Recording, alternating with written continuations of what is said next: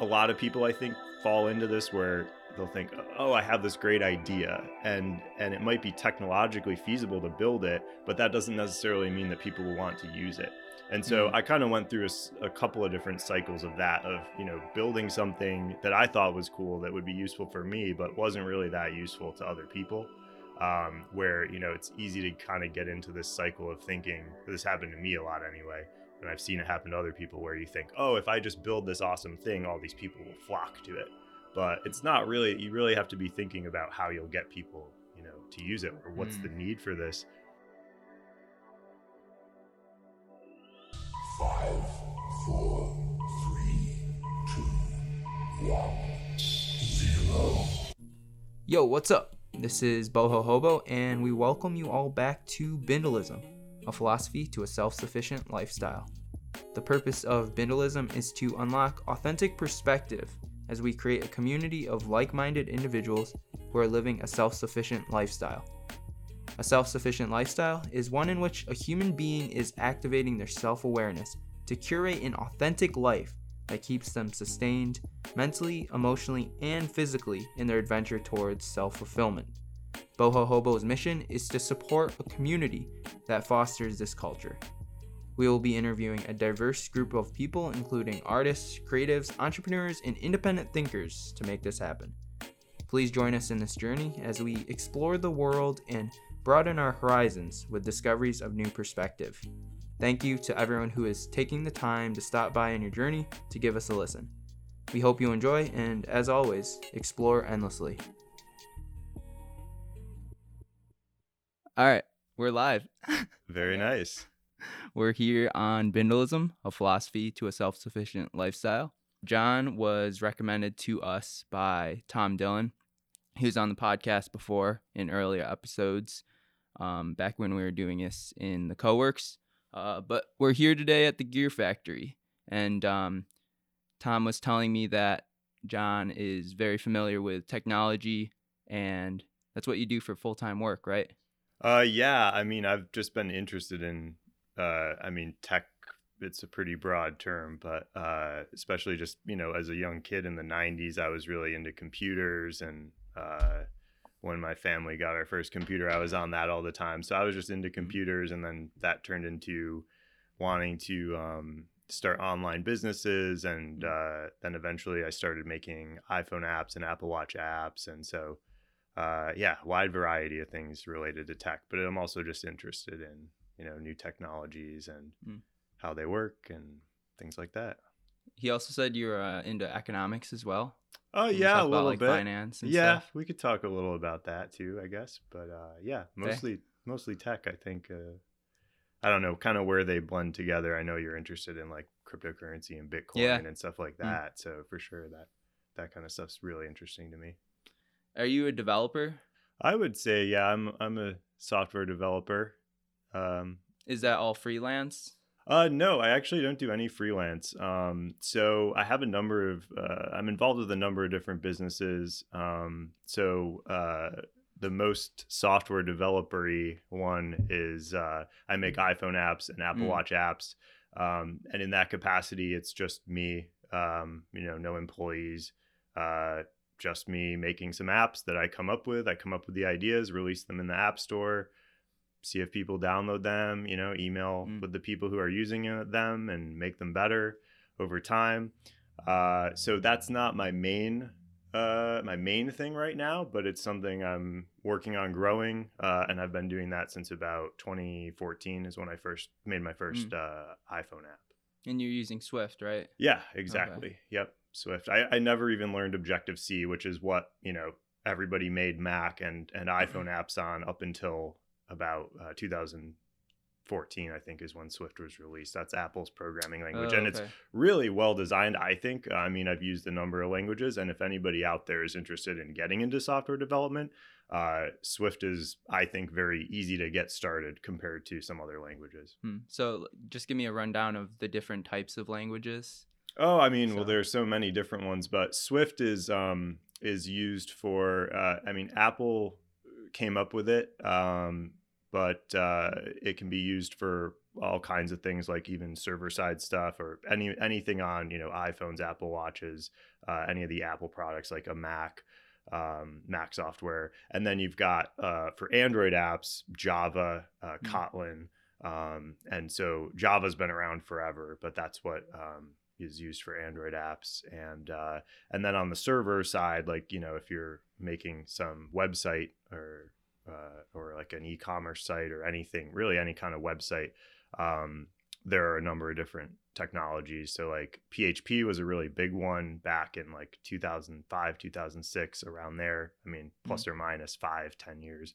But that's what that's like what Facebook was kind of started on. And then you've got Ruby on Rails. I mean, I don't know how interesting this is to your audience, but I got started in PHP and then got into Ruby on Rails, which is what Twitter was originally built on. That came out around like 2007, 2006. I mean, it started getting big around then. It was out a little bit before that. Okay. So what originally led you to wanting to develop apps? Well, I originally got into website development. And I say website, like, I mean, people might be familiar with HTML and CSS and just, what you see on a website, but then there's the whole idea of a web app. So like, and that's what all websites seem to be these days, but it used to be very static where, you'd have a web page and it would look a certain way, and then you'd edit that if you needed to make it different. And then things like, Facebook came along where, now what you see on the page changes, and it's a very dynamic experience for each person. Or even something as simple as an e-commerce site with a shopping cart, and you add things to your shopping cart. Well, now there's more than just a static page you're looking at. There's other stuff happening behind the scenes. And that was always interesting to me because it's a way to make software that's accessible to the world, basically. And so I was interested in that. Both creatively and also just from a business standpoint. I wanted to have my own business of some kind. And I'm talking now, this was probably in like the mid 2000s. Wow. How old are you? 33. Okay. So you started getting into app development mid 2000s. Mostly websites, web development. And so that was an interesting thing because, I mean, I had a lot of ideas, and a lot of people, I think, fall into this where they'll think, I have this great idea, and it might be technologically feasible to build it, but that doesn't necessarily mean that people will want to use it. And so I kind of went through a couple of different cycles of that, of, building something that I thought was cool that would be useful for me, but wasn't really that useful to other people. Where, it's easy to kind of get into this cycle of thinking, this happened to me a lot anyway, and I've seen it happen to other people, where you think, if I just build this awesome thing, all these people will flock to it. But it's not really, you really have to be thinking about how you'll get people, to use it, or what's the need for this. So I built a number of different projects over the years with varying degrees of traction. But I didn't really have a lot of success building just straight up web apps. And then I ended up getting into making a site. It was a site this was around 2010, a website about free samples. So it sounds really kind of like music silly. Samples? No, like free samples of shampoo and like consumer packaged goods. A lot of these companies will give away free product samples, and more so back then. I had a friend who was doing it that got me into it. But basically, I had this website. It was just a WordPress site, and someone would post the samples. I hired someone in the Philippines actually to post the samples every day.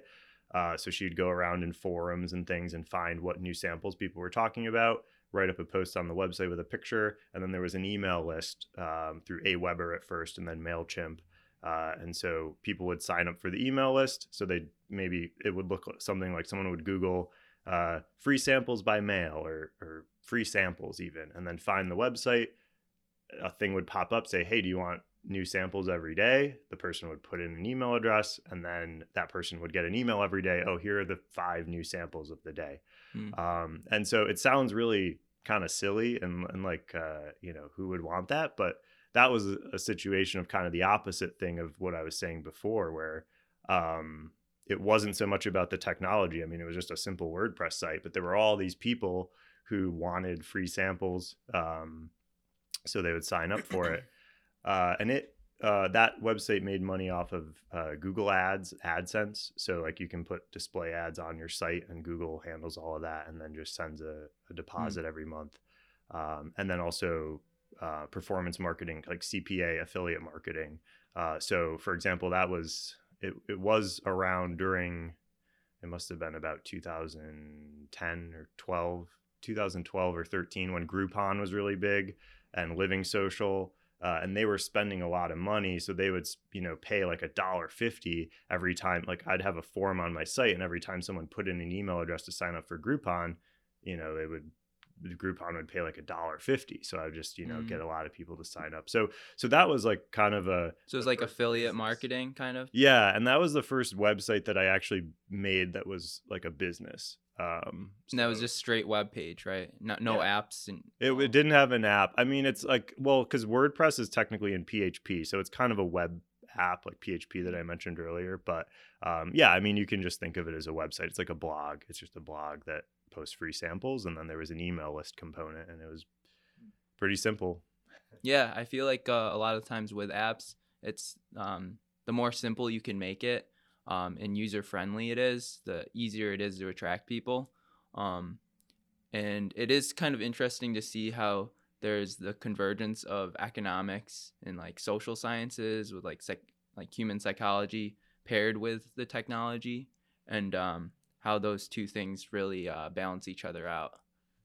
And a lot of times it's like if you're an app developer, you're just solely focused on the technology, and then if you're a social scientist, you don't think as much about technology. But if you could have that like way of building that communication between the two disciplines, I think that would be beautiful. Like we'd be more effective in making apps. That's what I'm trying to do actually there's so much going on, obviously, with the way that these algorithms work on social networks, and just surfacing things that they think you will like keep you engaged and keep you interested, like YouTube's recommendation algorithm or Netflix's recommendation algorithm, to just get you to keep watching and watching. And so I think about things that control people and build habits that way, and I've thought about how can I use that kind of thing for good, to help people live better lives. And so I talked about the free sample site, but that's, that was kind of what got me started. And because of what you just said, I guess, I could switch to kind of, now I'm working on a number of different apps, but my main app is actually an app that helps people drink more water, which sounds kind of silly. Like a lot of people. What's it called? It's called P&C.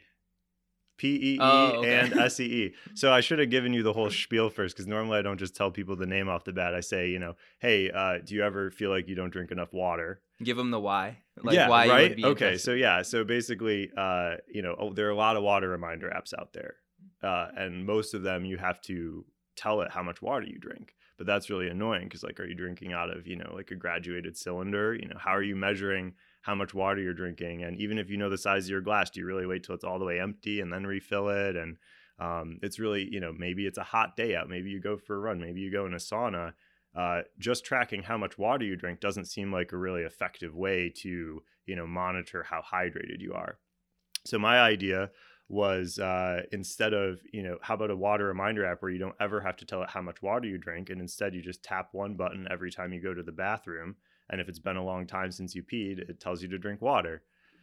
So that's why it's called P&C, like pee and see how hydrated you are. But it's also a play on, the grocery store. Remember the grocery store? P&C. Wait, wasn't that Price Chopper? Or was no, that there's two different companies? I think they might have both been owned by Penn Traffic, but it was like P ampersand C. Yeah. Like producers and consumers is what it stood for. Oh, okay. I didn't know that. It just kind of sounded like that. And it's also kind of a catchy name. Sometimes it sounds like, it's some kind of weird fetish thing, I guess. But, like some people are like, what is this app? But there are a lot of people who really like it. I released it in 2016.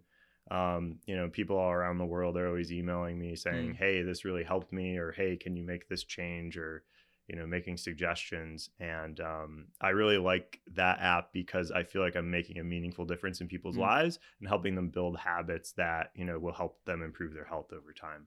Yeah, I definitely have to drink more water as well. So I'll probably download the app. Okay. Can I get it on Apple? Like it's only so I don't have an Android version, but it's an iPhone app and Okay. an Apple Watch app. And I'm really interested in going more after Apple Watch users with this app because right now about 30% of the regular users of the app use it on an Apple Watch. And it's really easy. I mean, you just tap in here and then you just, hit a log P button when you're walking to the bathroom. It takes like 2 seconds.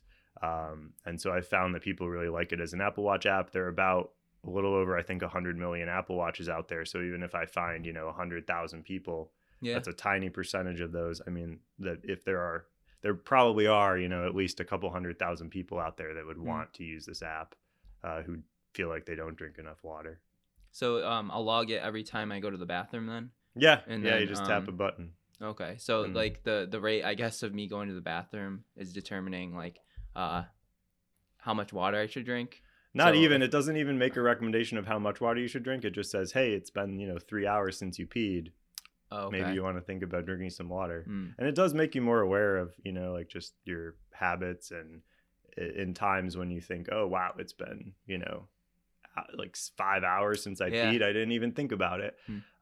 So there are people also who use it for medical reasons, to just track information to give to a doctor. And so I'm probably going to make a separate mode for the app that's not water reminder focused. That's just for those people because that's a growing market. And I hear from a lot of people who use it for that. But I really want to make a lot of changes to the app this year and next year to just make it a lot better than it is now, because it's been out since 2016 and there are people who have used it every single day. It keeps track of your streak. And so there are people who have used it every single day for, 3-4 years almost. And so it's somewhat addictive now. I want to make it even better.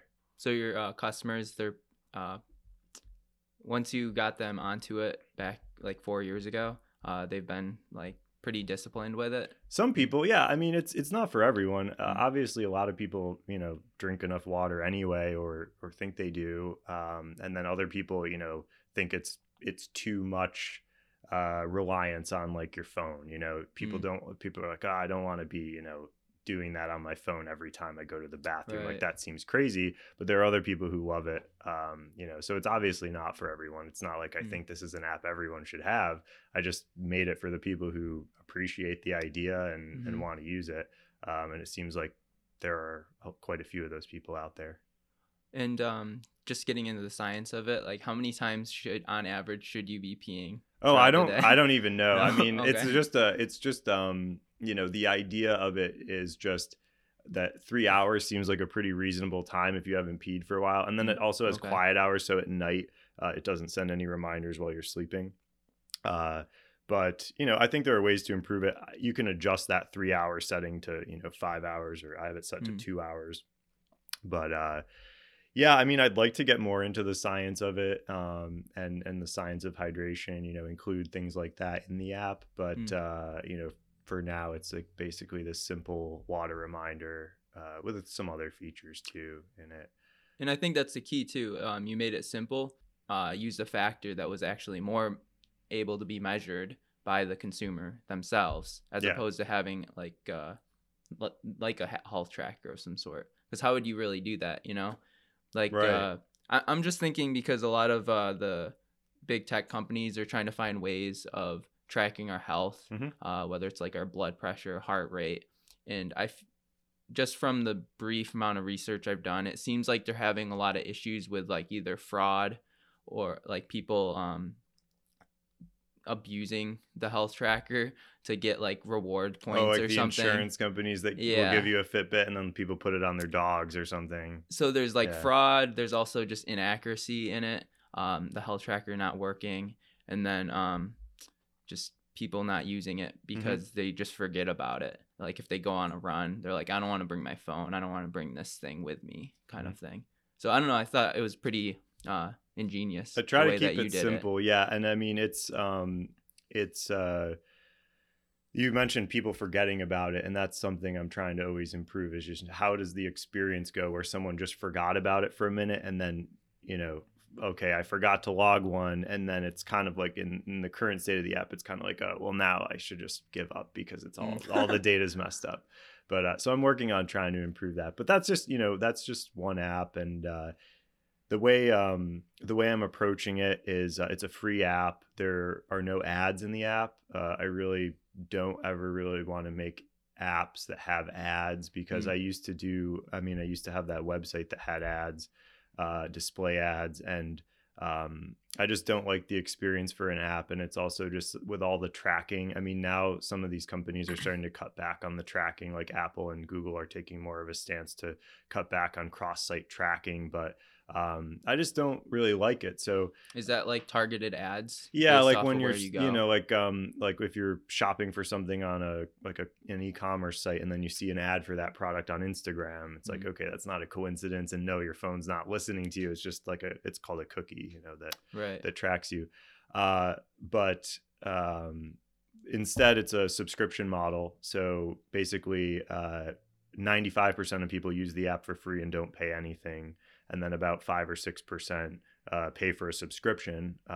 It's a pretty cheap subscription that gives some extra features. So basically, that's my approach with it. I want to try to just help as many people as possible stay hydrated with the app. And so a lot of people use it for free, and then some people pay for it either because they want the extra features or they just want to support development of the app.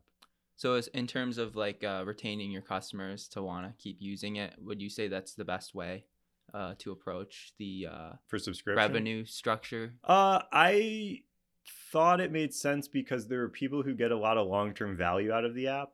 So these people, people are using it for 2-3 years without ever missing a day. I figured, if they really get that much use out of it, that they probably wouldn't mind. I think a year is like $12 or $13 a year. It's like $1 a month. So, hopefully they're okay with paying that. Some people are really not into the whole idea of subscription apps and want, a paid upfront app. So there is an option. You can get a lifetime subscription for a one-time fee. But the app itself is free upfront. And then some people I think would want ads just to be able to get all the features, but I don't like that idea of having ads in the app. So because then don't you have to have like your own personal time taken up too with trying to stay up to date with those ads? I mean, you can use a service. You can use okay. like I was saying earlier, Google AdSense, which is now just Google Ads, I think. But you can basically have Google or someone else sell that space for you to the highest bidder, or based on someone's previous behavior, things like that. So I'm not as into that for the monetization of apps, but that's really one area I'm really trying to keep growing is PNC, the number one app. So that would be your most successful app that you've made altogether? It doesn't have the most downloads, but I think it has the most diehard users, and I think it has the most potential to where I could grow it a lot more. I haven't really put a lot of time into it. I just kind of work on it here and there. It's funny how the side project end up I mean, I guess becoming in the thing. in spurts I've put time into it, but like I feel bad because I've been really stuck on this major rewrite of this section that basically, if you're using, let's say you're using the app for a year and then you lose your phone and you need to get a new phone, you want all your data to come back. So that's hard to build behind the scenes in a really robust way.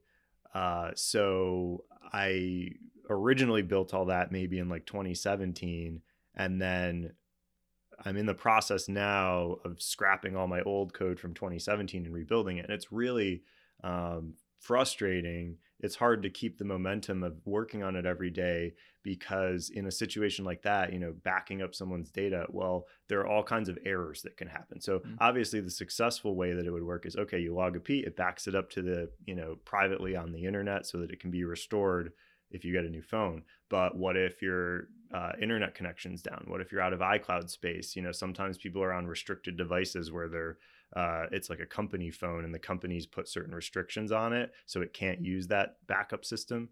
So it gets really frustrating to test that because you have to test all the ways that it can fail. But it's also the same reason I like working on this stuff, because there's always a challenge and it's always very logical. And it's like, okay, these are the different things that can happen, and I'm going to try to figure them all out. Whoops. I don't know what happened. So I really like working on PNC and really iPhone apps in general and Apple Watch apps, because it's a really good creative outlet. There's the design aspect of how it actually looks, how people interact with it, but then there's also a lot of I just kind of think of it as building like a big machine, almost like it's a mechanical machine, because you do one thing here, it does another thing here, it's predictable, but then sometimes there are little problems and you have to kind of build a new machine to fix that. And you can always go back and like take the whole machine apart and rebuild it in a more efficient way. So that part's really fun. And then there's always just a challenge, something where it's like a way to kind of exercise my brain and always be learning something. And then also, even like you were talking about before, kind of the behavioral side of it. Well, how can I make this into an app that's helping people form good habits, but without, having side effect like bad incentives or bad habits that I'm causing someone to form. So anyway, I really just like that whole aspect of it. And then also, since I'm just working on it alone, it's the kind of thing where I don't really ever want either employees or someone else working on it, because I like that aspect of it where it's just it's almost like, okay, I can just create this one thing and bring it into the world, like get it out of my head into the world, and then see how people use it and make changes based on that. So in terms of with your app development process right now, are you doing this full time? Like, are you full-time entrepreneur where you're able to get passive income from PNC and still work on your products for other I'd say projects? It's not passive income. I mean, I don't have like a full-time job. I have a number of different projects. And that's kind of been over the years. I've tried to really do that. I had with PNC, I'm really trying to build that up because I think it has a lot of potential, but then I have other apps too. So there is another app that actually has more downloads, especially in Germany and mainland China. It has a lot of downloads, more than the US. Is an app. It's a very simple app for Apple Watch that just shows the iPhone battery percentage on the screen of an Apple Watch, where it sounds kind of obvious or like it should just be built in. But what I've found, there are a lot of people, for example, who will be at work somewhere and have a phone, somewhere else, but have an Apple Watch on, and then say, oh, my phone's getting low, I better go plug it in. Or, it's just a kind of a way you can keep an eye on it throughout the day. And I thought it was just an interesting idea. So I built it and released it, but then it turned out that it's an interesting problem to solve, of just syncing that between, getting the actual percentage from the phone to the watch on a regular basis to where it's useful. And so I released it, I think, you have to go into the app to be able to see. Oh, no, it's just right on the watch face. Oh, nice. It just shows it right on the watch face. You have it now? Yeah. So like, see, it shows my phone is at 42%. And then does it have the battery for the actual yeah, it does on the itself? same little thing. So that's built in normally, but you can't normally get them both on one little display like that. So 78 is the percentage. Is the watch, yeah. So that one is a paid up front app. So it costs, I don't know, like $5, I think. And so people just pay for it up front. And that's, the revenue model of that one. So it might only get, 10 downloads a day, but people are paying up front for it. Right. And it varies a lot. And sometimes I'll make it free for a couple days, and then blogs will cover it and say, oh, look at this app. It's normally $5 and now it's free. So that gets a lot of press about it. But then I end up with a bunch of free downloads of people who probably just bought it for or they just downloaded it because it was free and not necessarily because they were seeking it out and would use it. But that's one of the other things I like about the app development is just the marketing side of it, like something like that. I think I did it accidentally once, where I had something at a price and then lowered the price to $0. And all of a sudden I got all these downloads, and I realized, oh, there are all these blogs that just cover paid apps that went free. So it's kind of like a fun loophole I found, I guess. I don't know if it's a loophole really, but it's a way to get some downloads and kind of build the momentum. And then do you have like an email list associated with the apps? So like if I I were to don't. sign in. No, and I was really big into email lists a long time ago, when I did when I first started the free sample site. But I really want to maintain privacy with these apps. They're all on iPhone and Apple Watch and Apple platforms, and I know they take more of a privacy stance. So I want to be really careful about that because I know that the users don't. For example, if you use P&C, all your P data is backed up, but only to your iCloud account, like your own personal iCloud account, in an encrypted way that I can't even access. As the developer of the app, I can't see anyone else's P data. It's just backed up in your own iCloud storage and restored from there. And so that's the kind of privacy thing where, I could easily put that all on a server somewhere, but I don't. One thing that I was interested about was how you got into like business altogether. Yeah. Like, what started that journey and like the reason why you got motivated to want to kind of go the entrepreneur route? So I originally I was interested. I always think I was interested in having my own business. Even from like in high school, I worked at Delta Sonic for a little while, doing the interiors of cars.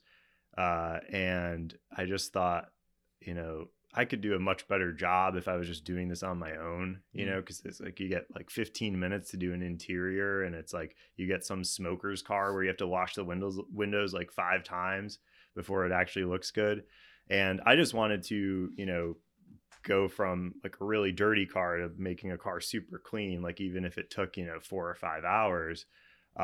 So I started just like a small car detailing business, but I think that was kind of the first time where I really saw. And this was back in high school? Yeah, and it wasn't really that great of a business because I was doing all the work, but it was just kind of like, I would rather have more control over it and do my own thing, even though it's like, there are downsides. Obviously, I had to like find and maintain clients and things, but just the idea of working for myself, I was always really into that. And then I originally thought I wanted to be an engineer because I really liked physics in high school. And so at first I started studying mechanical engineering, and I quickly thought, I'm just going to end up with a job, working in like at some big company all day. I was interested in it, but I thought I don't really want to follow this path and get a formal education in mechanical engineering. I'd rather, start some kind of business. So then I went to school for business and then learned software on the side. I started learning PHP and then Ruby on Rails, and I just started trying different things that way. Was that during the mid 2000s? Yeah. Or so? Okay. Yep. Yeah. Late 2000s.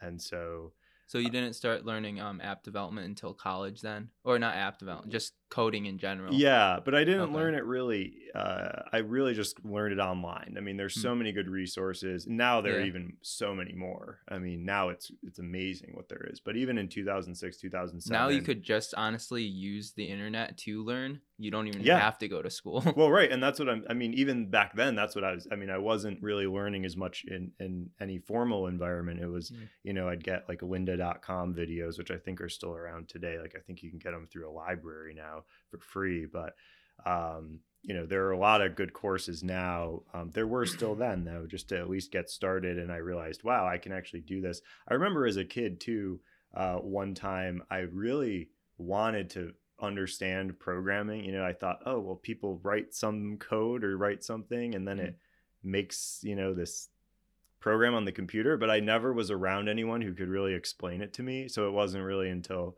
the mid 2000s that I actually started to learn and it clicked. But it was really it was kind of the combination of, understanding how the code works and then also thinking about on the business side of things, kind of bringing those together, because that's really what it would take to have, something successful enough to make money and really be a sustainable thing. And I think that's what I'm kind of getting into with the apps. But one of the things, more recently, I'll release an app that I don't think it really even has a market, and it's just like a cool thing I built. I just read this book called Breath or Breathe by James Nestor. Have you heard of it? It came Mm-mm. out last year. I highly recommend it. It sounds stupid. It's a book about breathing, Mm. but it's actually really interesting. A lot of it's about how people over time have shifted more to breathing through their mouths rather than through their noses. Actually, my friend was talking about this. It's really interesting. He's got a lot of good sources and just different things he's drawn on in that book to kind of make his case about, you know, breathing through your nose. But I was interested in that and how it corresponded to my heart rate. So I made this app where you put in a threshold like 100 BPM, and then anytime your heart rate goes above that, your Apple Watch dings at like a certain, and with a certain vibration too. And then when it goes back below 100, it you know, does a different vibration and a different sound. And you can set that, you know, to 180, you know, 150 if you're working out or something, whatever you want. But the idea is just to help make you more aware of when you might be getting stressed out or something like that. And then, you know, bring your attention to that so you can, you know, do some breathing exercises or meditate a little bit and bring the heart rate back down. But that one I released, and it's a paid up front app for the Apple Watch only, but like I don't really expect people to download that in droves. I just thought it was cool, so I released it. And what's the response for it? I mean, not many people have found it. I haven't really marketed it at all. It seems like a cool idea. Yeah, like, it's very fine. Useful. Yeah, I mean, it's interesting. It was also something where it runs in the background. So basically, like if I open up the app, it's called Beat Watcher, like your heartbeat. So I have it set to 100, and then I can put it into this background mode, and I leave the app, and it's still running. Okay. And in order to do that, it starts recording a workout on the Apple Watch, which is like if you were recording a run or something or snowboarding. And it can allow the app to keep running in the background. And, like in all trails, like you're recording the hike as you're going. And only apps that are recording a workout can actually run in the background and like continue to give sounds and vibration feedback. So it's a little bit of a hack because it's like, well, I'm not really working out right now. And then when you stop it, it just discards the workout. So it doesn't save it like, oh, you worked out for 10 seconds or whatever. But that was sort of a workaround I came up with, and I was just using it on my own. And I thought, I'm just going to submit this to the App Store and see if it gets approved, because I really didn't think it would, but it did. So now it's out there and anyone can try it, download it. So compared to like that one and PNC, like PNC is getting way more traction. Oh yeah. I mean, so what's like the difference as far as like, what is an app that would be more attractive to getting people on board as opposed to that one? Because they both serve very useful functions, and they're simple, you know. Yeah, that one. How come like that one isn't getting the amount of traction that PNC is? I mean, it could, I guess. It's just super simple, and it's just a very simple tool. Where PNC, I think there's like a whole story to it, right? It's like, okay, hey, you're not drinking enough water, or you think you're not drinking enough water, and you want to drink more water. It's almost like this journey, right? You're like, you want to go on, and there's almost this whole little storyline of the app, and I'm trying to make it more that way, like a traditional, you know, story arc. And you could put like creative design into the app itself too. Yeah, I mean, like even there are all these different little kind of habit building things. So after like 3 days, 5 days, 7 days, like even when you first download the app, there's a whole little intro sequence, and I try to put funny things in there, you know, like pee jokes and stuff, and I think it helps, you know, it helps people if they just laugh a little bit, you know, as they're going through it. It gives them this good feeling of, oh, I think I want to keep using this. And so it really has that long-term value of like using this app every day for, you know, some people use it for years, where this other one, there's not really much of a story to it. It's kind of like, oh, this is a useful utility, maybe. You know, there's another app I made, my first app, that I thought was going to be I thought there would be more people who would want it, but I kind of haven't touched it for over a year. But it's a simple app where, you know, every time you take a photo, it saves the location with it. I didn't know that. Okay. Well, a lot of if you haven't changed the settings on your phone, usually that's what it does.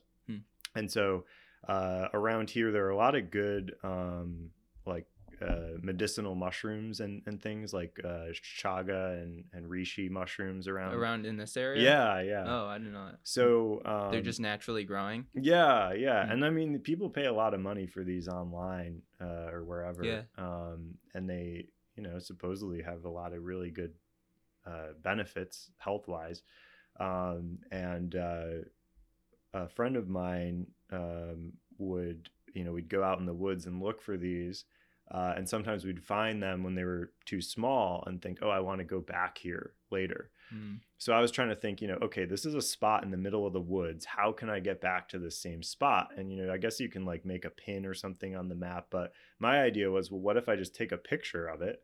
Then I've got the picture and the picture has location data in it. And I made an app where it's like a compass. So you just pull out your phone and it's like, oh, walk, 100 feet that way. And, that's where it was. And it points like a compass to like where the photo was taken anywhere in the world. So you can like walk back to it. And it can be used for like, if you find a good camping spot or hiking spot, in the middle of the woods, or people use it to find a car like in the parking lot. Like you take a picture of your car in a big parking lot and you can get back to it. But that was that was my first app. And I kind of thought at the time, oh, there are going to be so many people who want this. But it was kind of that same problem of, well, I thought I had a good idea, but just building it isn't enough to, find an audience. So that ended up fizzling out then? Well, it's still in the App Store. I just haven't worked on it because it doesn't have the same kind of audience as PNC, or Juice Watch is the other one that the one for the battery level. Oh, okay. That one, I think, that has by far the most downloads.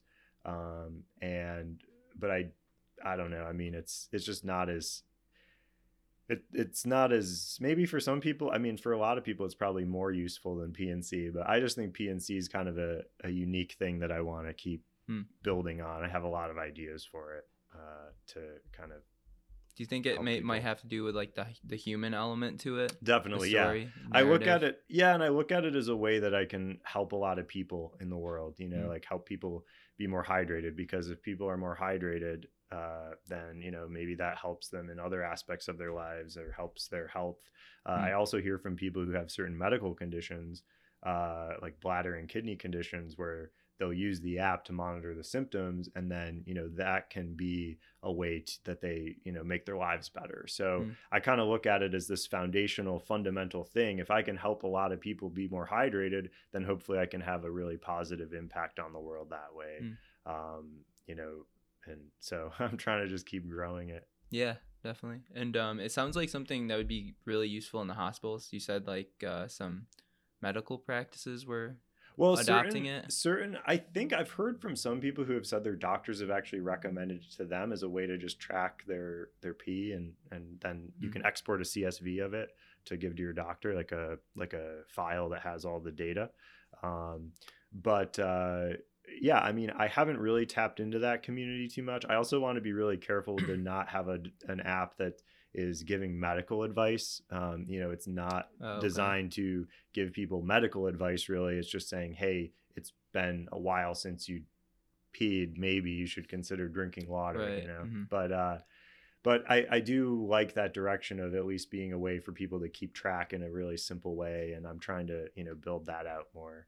Yeah. Well, I work as an RN over at Helio, an outpatient clinic, and I have close ties with the medical facilities. So if you're interested, maybe we could try to push it in that direction. Sure. Get people on board with it. I always like people telling people about it and stuff. It's always a tough call though too, because, and this is something I find with people who have ideas and are trying to build them out, is that, the way I think of it now, like I think of it as, oh, it's a really terrible app. Like it's really not that good.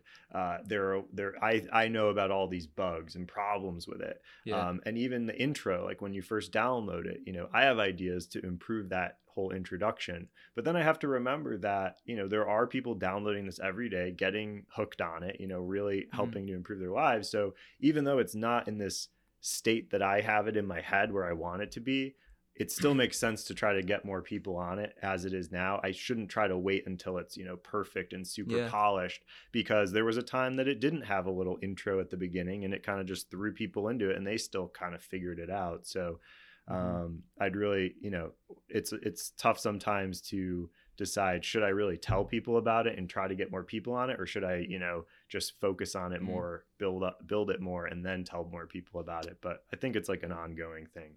Yeah, definitely. And there's gonna be constant updates, like constant new devices that you have to like integrate it with. Yep. So it's just like, yeah, it's a process, definitely.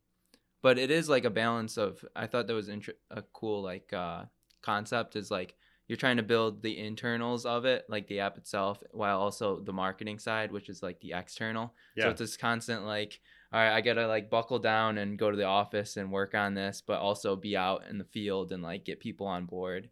And it's like, it's a lot for one person to handle, but you're doing it. So. The other thing that I really like about, the development part of it is, there's really, you can build mechanisms into the app that encourage the best users to share it with other people. So for example, sometimes an app will pop up and say, hey, what star rating would you give this app? You know what I mean? It'll pop up and say, hey, rate this in the App Store. And it has the stars there for you to rate it. I always get annoyed by that. Right. Well, so you do, because whoever developed the app is just popping that up there, right? Oh, okay. I only show that to people if it's someone who's used the app every day for like 5 weeks, and then it pops up. So hopefully those people are like the 5-star people, Yeah, they give you better ratings right, too. Right. So, I mean, there are things like that you can do to help with that are more like integrated with the app. There's a really great app I use for skiing and snowboarding. Well, snowboarding, I only snowboard, but Slopes, it's called. And that's made by one guy, Curtis, who... that app has a really good mechanism where there's a premium subscription. So like I pay, I don't know, $20 a year for all the features of the app. But then if I go snowboarding, let's say you have the app and don't have a premium subscription. If he sends a survey by email after you use the app, like, oh, would you recommend this app to a friend? And if you say, I don't know, like 10 out of 10 or 9 out of 10, I don't know where the cutoff is, but if you rate it highly, then he sends a pass. He'll send me a pass that I can give to you to use premium for a day. So now it's like, well, he's taking the existing paying users and incentivizing them with something of value that doesn't really cost him any extra money, but it's to you, it might be extremely valuable to get this 1 day free. So there are mechanisms like that you can really build it, and that single feature requires a lot of kind of complex stuff with tracking the different users and building this email component and creating these passes for premium. And like it's a pretty complicated thing technically, but the rewards are probably huge because he's getting his best users to refer other users. Right. And so I'm always looking for those types of opportunities. It's building that width, I think, of trying to spread because I always think of it as like the bigger you can build the network, let's say only 10% of those people out of the entire network are going to actually be like buying stuff on the actual app. Like Instagram, for instance, there's like only 10% actually pay Instagram, let's say, to post an ad. So the bigger you can build out that network, the higher potential there is. Right. It's a big 10%. feedback loop that keeps feeding into it. So it's kind of like finance too. Like the bigger you can build that, the wealth of capital that you have, it's still only 10%, but that 10% of that wealth of capital is going to be more if you have millions of dollars as opposed to $20. So I don't know. Just that network effect is interesting to think about. Certainly. And outside of app development, you said you snowboard as well. Are there other hobbies that you're interested in? Honestly, I kind of think of the app development. I don't really think of what I do as work, which I think is a good thing, I guess. Like all the different projects. I have a lot of different projects. I feel like I never get bored because there's always stuff to work on. I haven't even talked about, everything that I'm working on, but I kind of I can always switch projects and kind of get a new creative outlet that way. And so it never really feels like work. So I don't I almost think of it as like work and hobby combined. It's like something I enjoy doing with, creativity. But yeah, I just like being in nature, going for hikes, going for long walks, going snowboarding, obviously is this time of year. It's great. I mean, this is in January that we're recording this. So, that's kind of the main stuff. I keep it pretty simple. Do you travel much? I mean, before COVID, I did a lot more, and I have been a little bit, just to go snowboarding, like going to Vermont, for example, to snowboard. But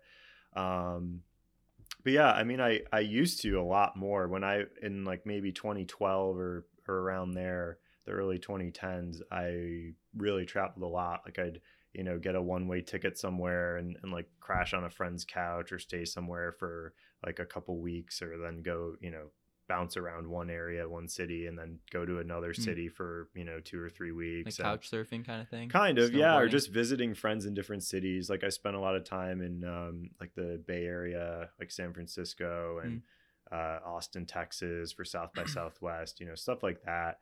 And just kind of bouncing around different places. But then in like the mid 2010s, I kind of ended up staying around Syracuse more, but still traveling quite a bit, just not as much as I was. Mainly for snowboarding? No, not even. Just kind of for variety, because I could kind of work from anywhere as long as I had a laptop and a good internet connection. So kind of living a somewhat nomadic lifestyle, but not really. Like I always had, an apartment somewhere in most cases. That's a cool thing about development. Yeah.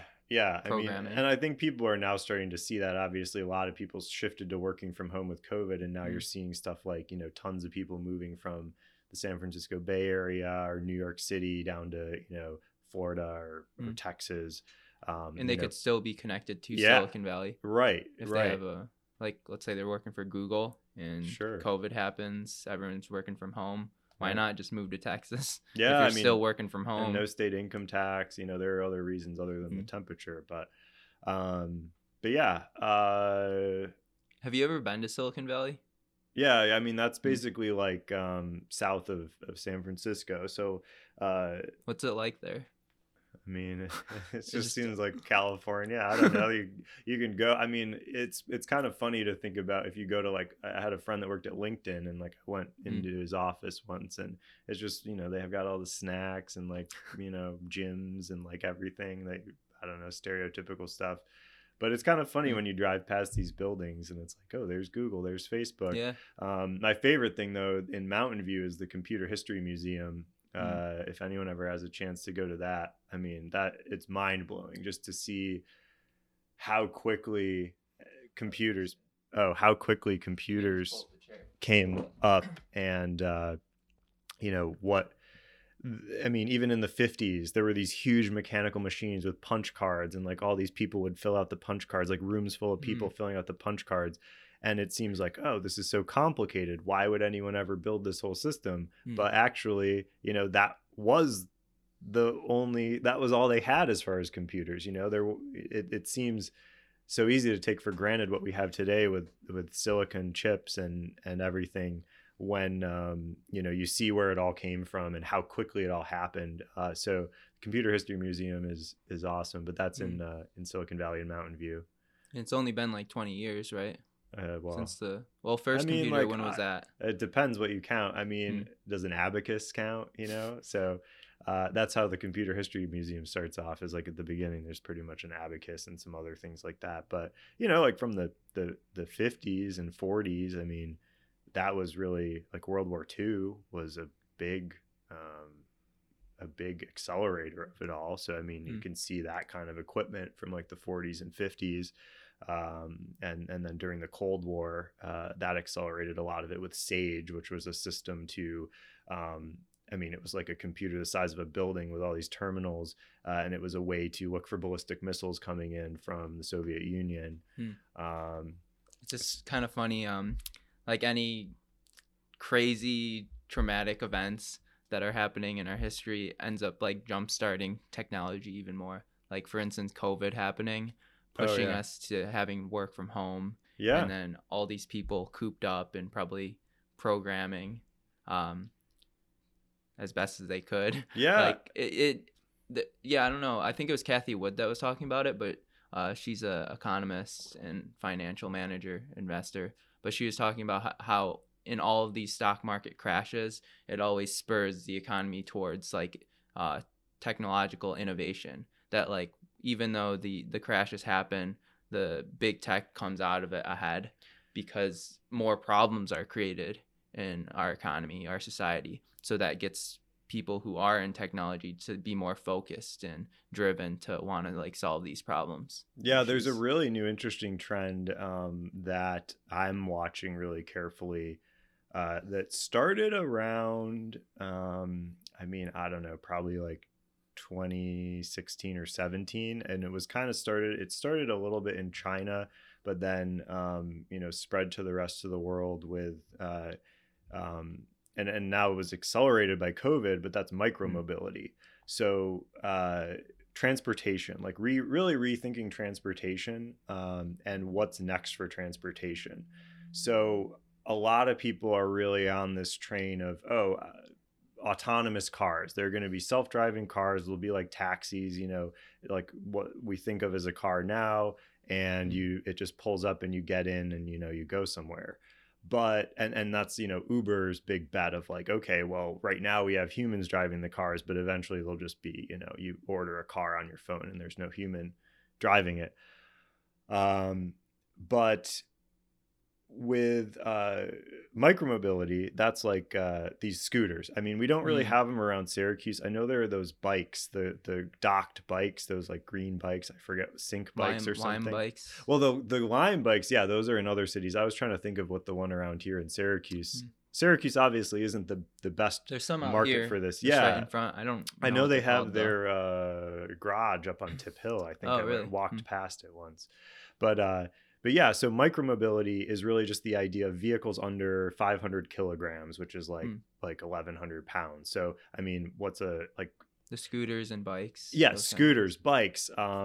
Bicycles, even just regular bicycles is an example, but also power assisted bikes, which are what those ones are around Syracuse. You still have to pedal, but it's helping you, and it's really easy to go up a big hill, and you can go much further distances, and they're more accessible to people who maybe aren't in the best shape, but yet they're still getting some exercise. So there are a lot of really interesting things happening with micromobility right now. There's a lot of shifting around in the space, companies buying other companies. For example, Lime is one I've got my eye on. They haven't IPO'd yet, and this isn't investment advice. I'm just like looking at this one really carefully because they've bought a lot of companies. They're kind of, I think, one of the leaders in the space based on what I've seen compared to the other companies. And then you've got companies like Uber, which they sold off a whole, I think it was their jump bikes. Like they kind of shut that all down and canned the bikes. There's a lot of interesting stuff happening, but this whole space I'm really interested in because it got accelerated by COVID. People are less likely now, to want to ride on a public bus or something like that, but maybe more likely to say, instead of taking the public bus, I'm going to take the scooter. And the proliferation of those scooters over the past, I'm using scooters as one example, but scooters and dockless bikes, or even docked bikes, like what we have here, that has accelerated the development of new vehicles and improving those vehicles. So now it's like every 6 months, there might be a new design for the scooter to try to make it more durable and last for more trips and make it a more comfortable ride. But it's just an area that I think in the next 10 years is going to be really fascinating to watch. And with COVID, like you said, a lot of these cities have changed. They've introduced more bike lanes. They've either built more bike lanes or even did temporary shutdowns of streets that turned into permanent shutdowns. I think Europe, that's been happening a lot. But that brings in more opportunity for people with their own bikes, people with their own electric scooters or other types of vehicles, like even a boosted board, which they went out of business, but unfortunately, but I mean, that was a great product, and that's a form of micromobility. And then I think we're going to see things really change in the next 5 years, 10 years with that, where right now riding a battery powered scooter or even riding a bicycle isn't accessible to a lot of people, elderly people or people who just can't balance and everything. there will probably be some kind of vehicle in between a car and, these, Like and a that's golf cart kind of looking thing. yeah, maybe even a golf cart. I mean, there have been these attempts at different vehicles, and there are a lot of. I mean, I don't know a lot of the companies. I can't come up with them off the top of my Right, head, but there are a lot. I mean, and then you can also look at companies like Van Moof, which is I think I'm saying that right. They're a company in the Netherlands that makes these really amazing electric bikes that don't even look like electric bikes and have a whole technology component to track them and stuff. So if it gets stolen, you can like recover it. But there's a lot of interesting stuff in innovation of the vehicles. And that's also, a lot of people have been talking about like an Apple car or something. But, what if they don't come out with a regular car, or maybe they come out with a regular car first and then some vehicle that is in between that's autonomous, that can go in a bike lane, but doesn't have the same barriers to use that a stand-up scooter does. Do you think that would be effective here in Syracuse? I don't given know. The weather. I don't know, but but as far as like tech innovation goes, I Yeah. think this is a good avenue to go down. Yeah. But would you say that's the space that you're heavily focused on out of all the different stuff that's happening? Is the micro transportation, micro mobility? Yeah. I'm not so much focused on it. Like I don't have any ideas in the space like of companies to build or anything, but I'm just really interested in watching it because I think it's a trend that is picking up a lot of momentum very quickly that a lot of people aren't really paying attention to. Yeah, definitely not. And it'll be interesting to see what happens, I think, just in the next 5-10 years in that area. Do you study like tech innovation that's happening on like a macro point of view? Yeah, I mean, like I think this is one trend that I've heard about and got really interested in because I think it's also because I have a lot of interest in cars. Like I've always been pretty interested in cars, like both the engineering of cars and then like car companies and kind of how they all fit together in the whole landscape of the world. And it's interesting that, obviously cars are, the US, most cities are built around cars, where when you go to Europe, it's like, okay, they were not built around cars originally. And that's where maybe micromobility fits in more. But I'm just kind of, I think I was interested in cars and then got into, kind of following different trends of different car companies and wondering what was happening with all this autonomy. Obviously there's Google, Uber, and Tesla are some of the biggest investors in autonomous technologies. And I think Uber shut theirs down, but then, GM, obviously, like they bought at least one big company, I can't remember which, to try to work on autonomy. So, I mean, there's a lot of investment going into this autonomy, but, is just a regular car like we think about it today with autonomy going to be widespread, or something else that's going to be something more like micromobility with autonomy? Or a small vehicle, some sort, maybe like a one-person car. Right, exactly. That's, you just sit in there. I mean, because you let the robot transport you around. And even like a 1990s Miata is like, I think less, maybe 1,500 pounds or something, or somewhere around there, less than 2,000. So it's not that far off from, 1,000-pound car or micromobility vehicle. So I mean, it like a 1-person or 2-person vehicle could be really interesting. And then you wonder, can it go in bike lanes, and how will this reshape different cities around the world? So you hit on autonomous cars a little bit. Is that something you have doubt in, or as far as like that being possible to happen, or is it something that you think that micromobility will take over? Like, I guess I'm trying to get your thoughts on what's happening with Tesla right now, EVs, in that whole market, and where you think the market's headed towards in the next 5-10 years. Sure. I mean, that's interesting. You said, Tesla and, autonomy and EVs, those don't necessarily go hand in hand. So that's, I think, a really interesting area where autonomy, I don't know. I mean, I think, eventually it'll exist, but then the question is when. Is it going to be in 30 years? Is it going to be in 50 years? Is it going to be in 5 years?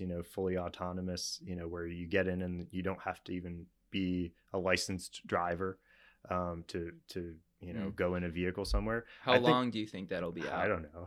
Okay. You don't even want to speculate? I don't know. I mean, well, I was just driving here we had a huge snowstorm last night, and I was just thinking, well, like, I wouldn't trust a vehicle to just drive me in this. I mean, eventually we'll get there, but the systems now, like Tesla's system is so good on the highway and even on just kind of regular roads. But it's still not up to where a regular driver would be.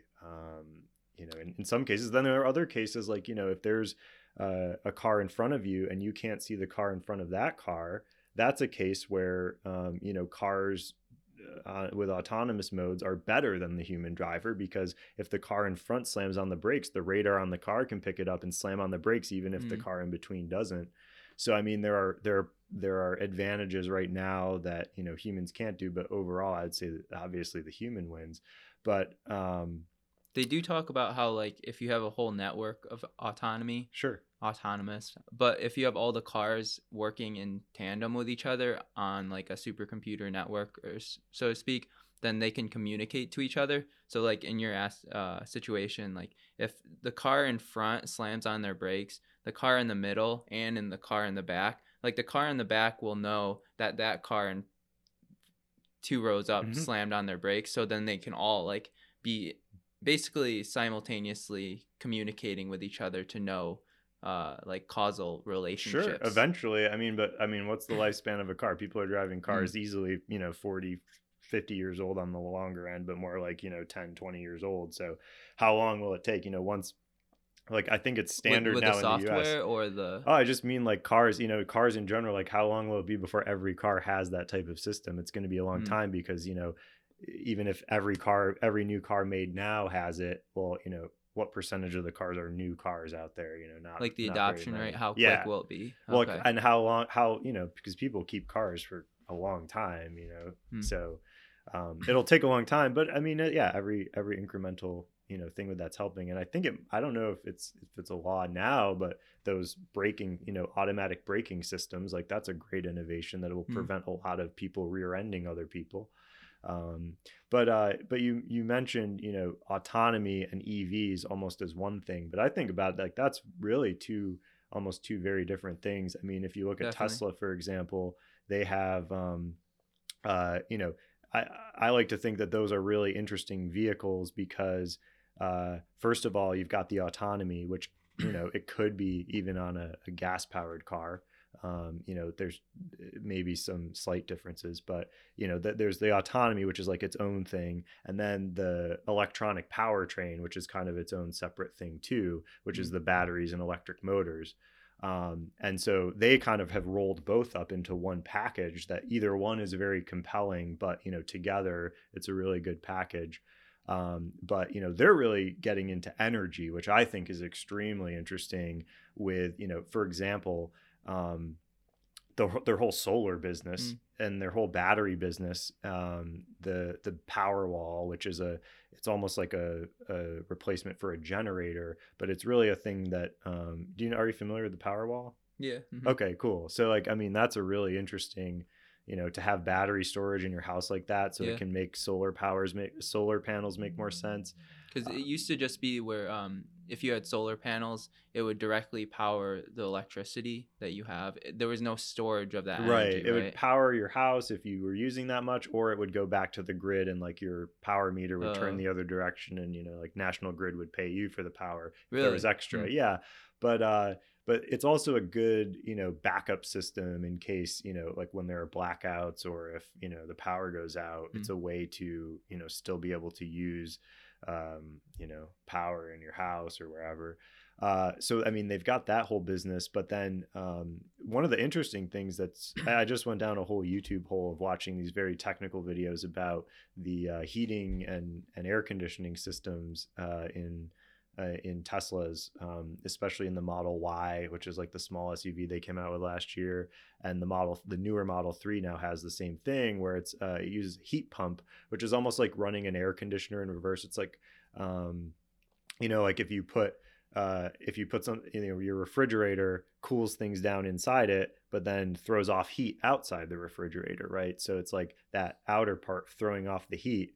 That's like a heater, that's so they've built this really advanced system that's very power efficient to transfer heat around. So, I mean, you've got a lot of different things happening where the batteries have to be a certain temperature to run effectively in the car to get the most range and really have the best performance. But then, the people in the car want to be a certain temperature, either hotter or colder than the outside air. And the motors throw off extra heat. So if you take all these, sources of heat and, needs for something to be hotter or colder, how do you transfer that heat around in a way that's most efficient?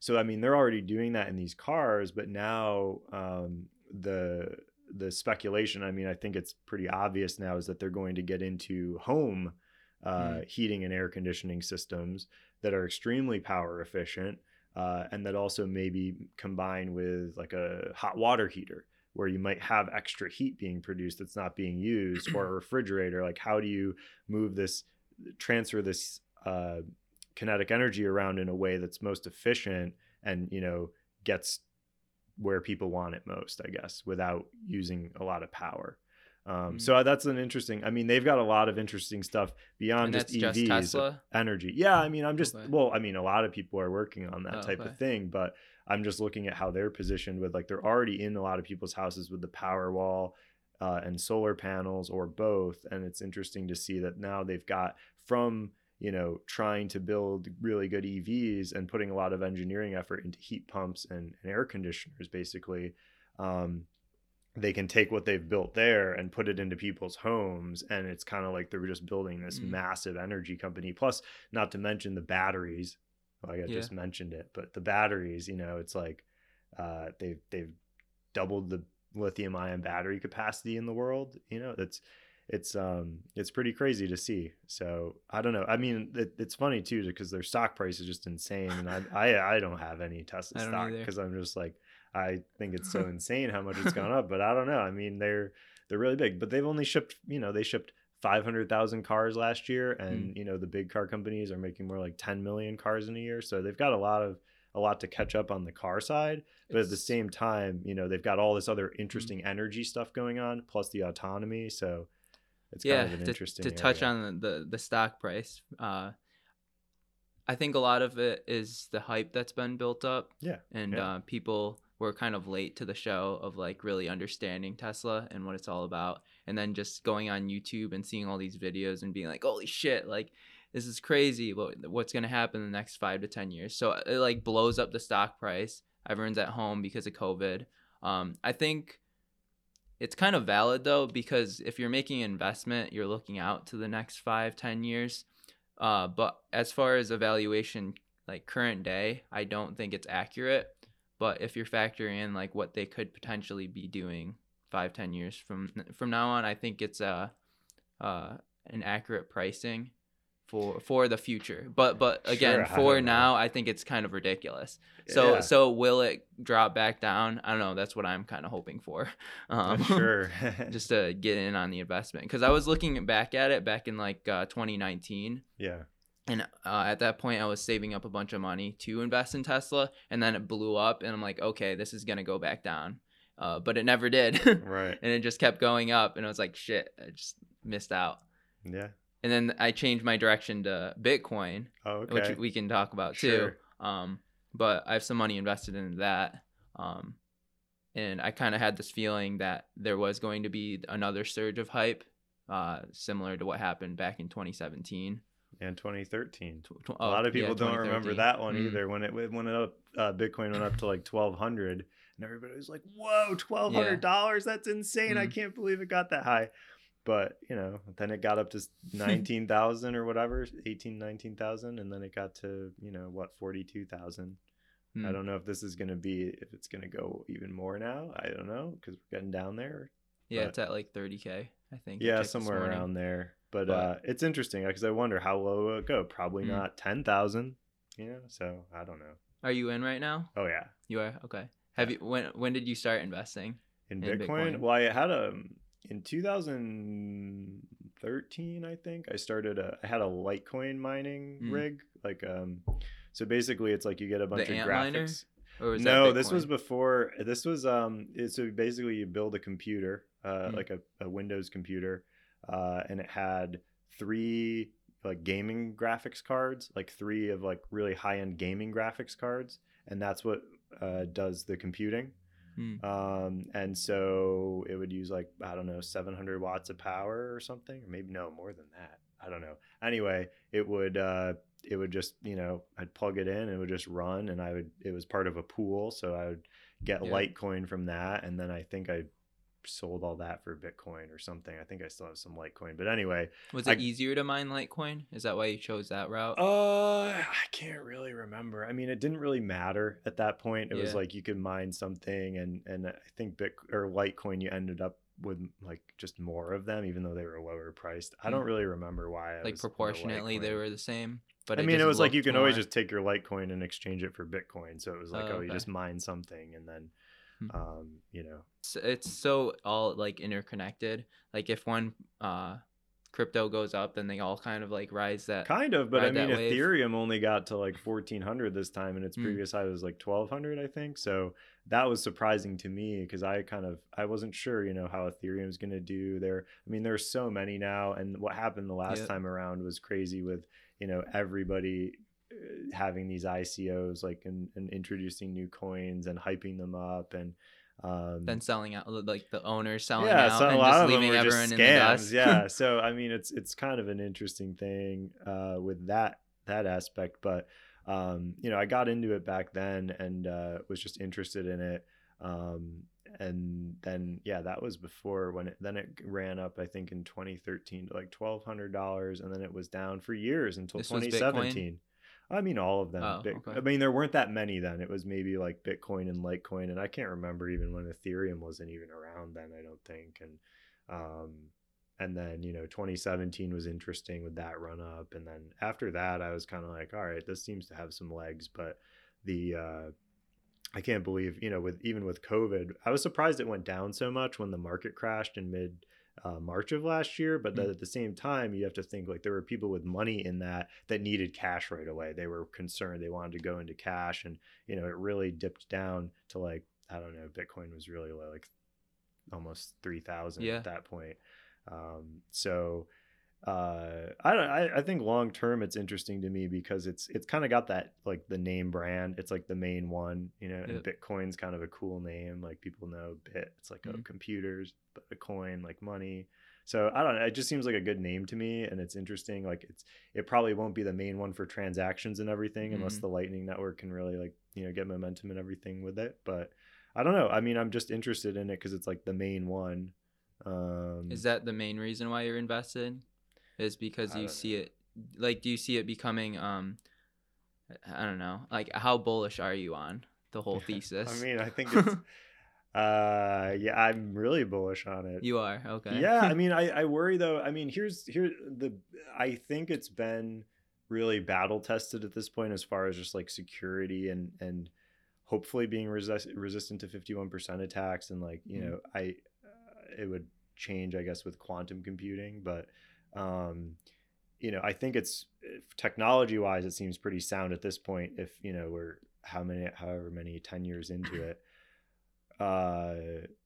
but I worry. I mean, I don't know how they would do it, but it really seems like the exact kind of target that governments would really try to crack down on going forward. And so I think that's like kind of what I'm most nervous about. The government regulation for Bitcoin? Yeah. And like trying to get people to not have their own private keys, to actually be able to hold it in cold storage on their own, to like have it themselves. Like, how basically when you get a bank account in the US, you have to fill out, KYC, AML, like know your customer and money laundering forms. And that's to track your identity associated with the account so that, if there's suspected money laundering or something like that, they know whose account that is.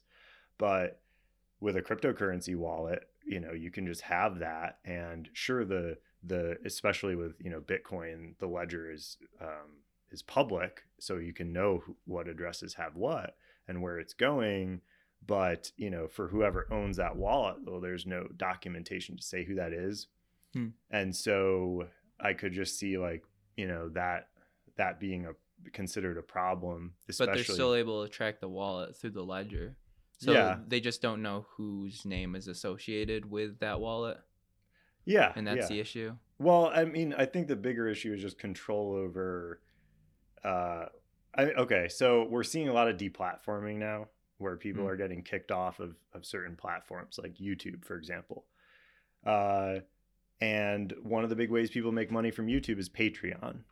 So if someone has something on YouTube that either YouTube doesn't like or someone who has influence over YouTube doesn't like, that person can get kicked off of YouTube.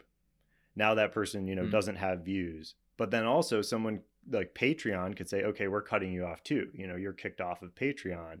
Now that person doesn't have, an income source. And that's all through, like the traditional like money system of, okay, sending dollars to people through Patreon.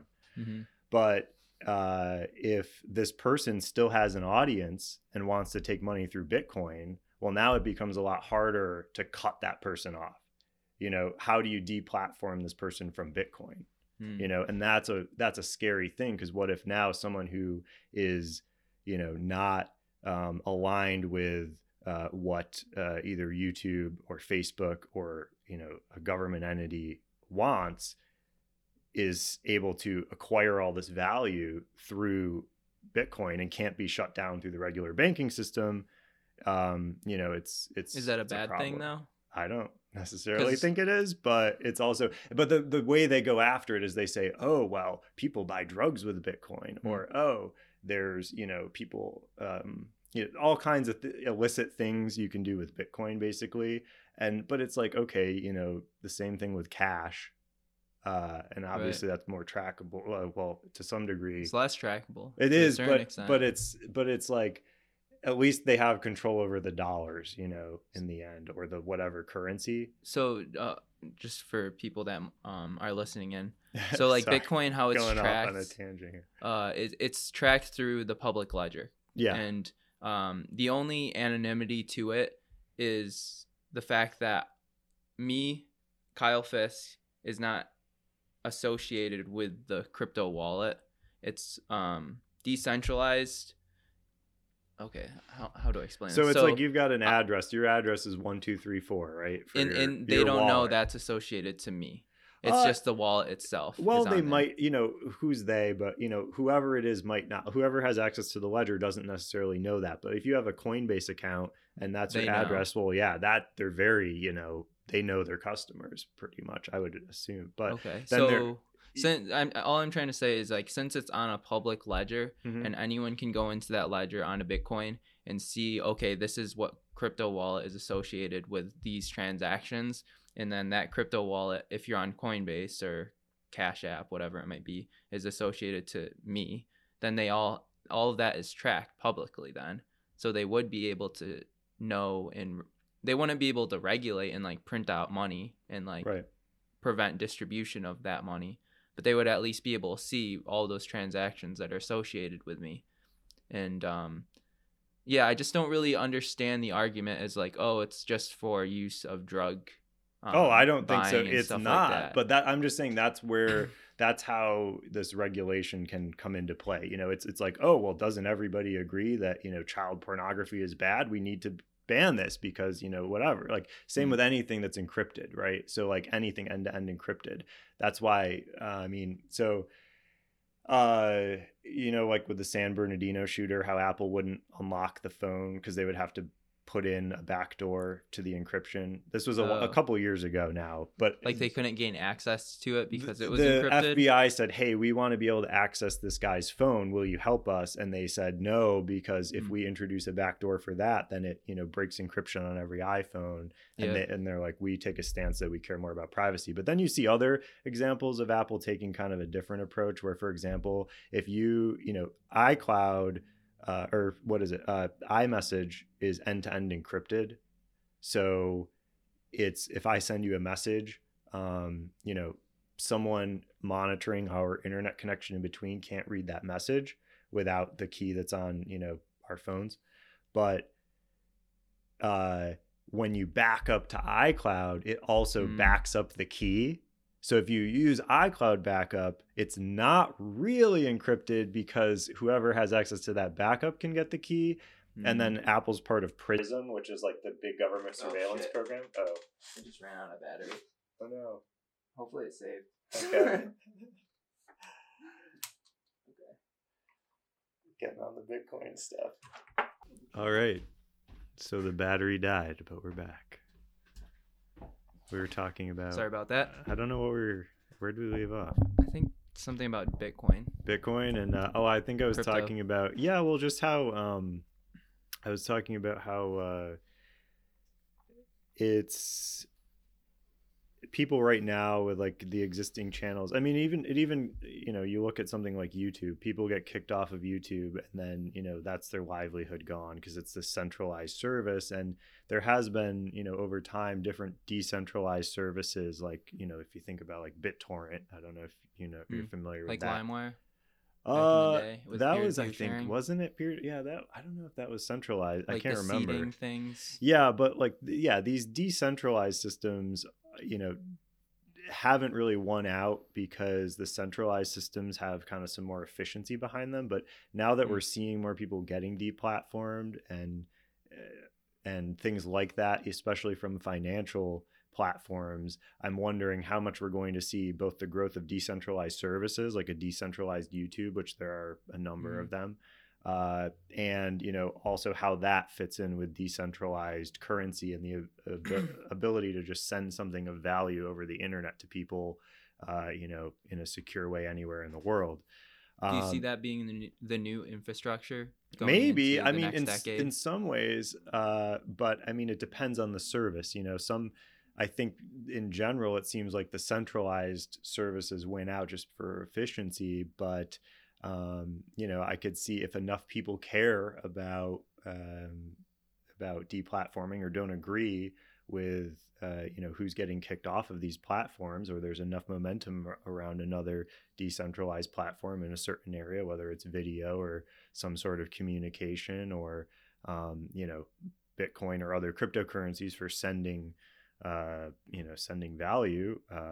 I mean, I think we'll probably see that grow. And I know earlier before we started recording, we were talking about podcasting, and that's another interesting one where it's like you see podcasting's been around since like 2004, I think 2003, maybe it was introduced. I mean, it was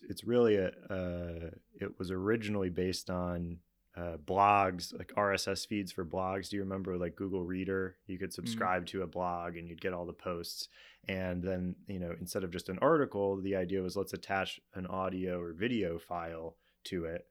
And then there was a special kind of RSS reader, something like Google Reader, but just for podcasts. And it would just check the feed. Oh, there's a new file, download the file. And it was just hosted on a server like any website. Or any file normally. It didn't have to go through some third party. There are directories like the Apple directory, and a podcast could get delisted from the directory, but as long as that RSS feed address still works, you can still check it for new episodes, download the episodes, as long as the server where that's running doesn't get shut down.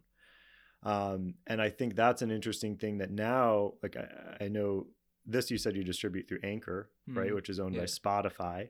Spotify has this whole thing, this whole directory of things they call podcasts, but they don't fit into what I just described, which is this RSS feed model. Because it's centralized, right? And they control it. And to have a podcast on Spotify, that you have to agree to their terms and conditions.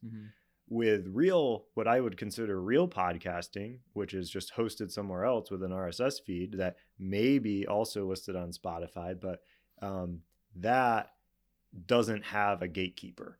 The only gatekeeper is the stuff really high up on the internet, like DNS, and that's... so it's kind of like decentralized audio or files?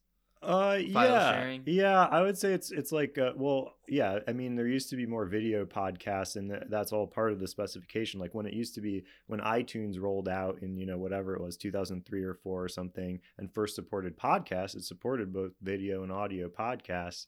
But then, over time people got more away from video and it became more of an audio medium. But most podcast players will support just put in the URL of the podcast, and you can get it that way. And so it's interesting to see, even with that, for example, Joe Rogan moving from a podcast with a YouTube channel over to Spotify, right? Well, then it's not what I wouldn't consider it a podcast anymore, because it's isolated on their platform.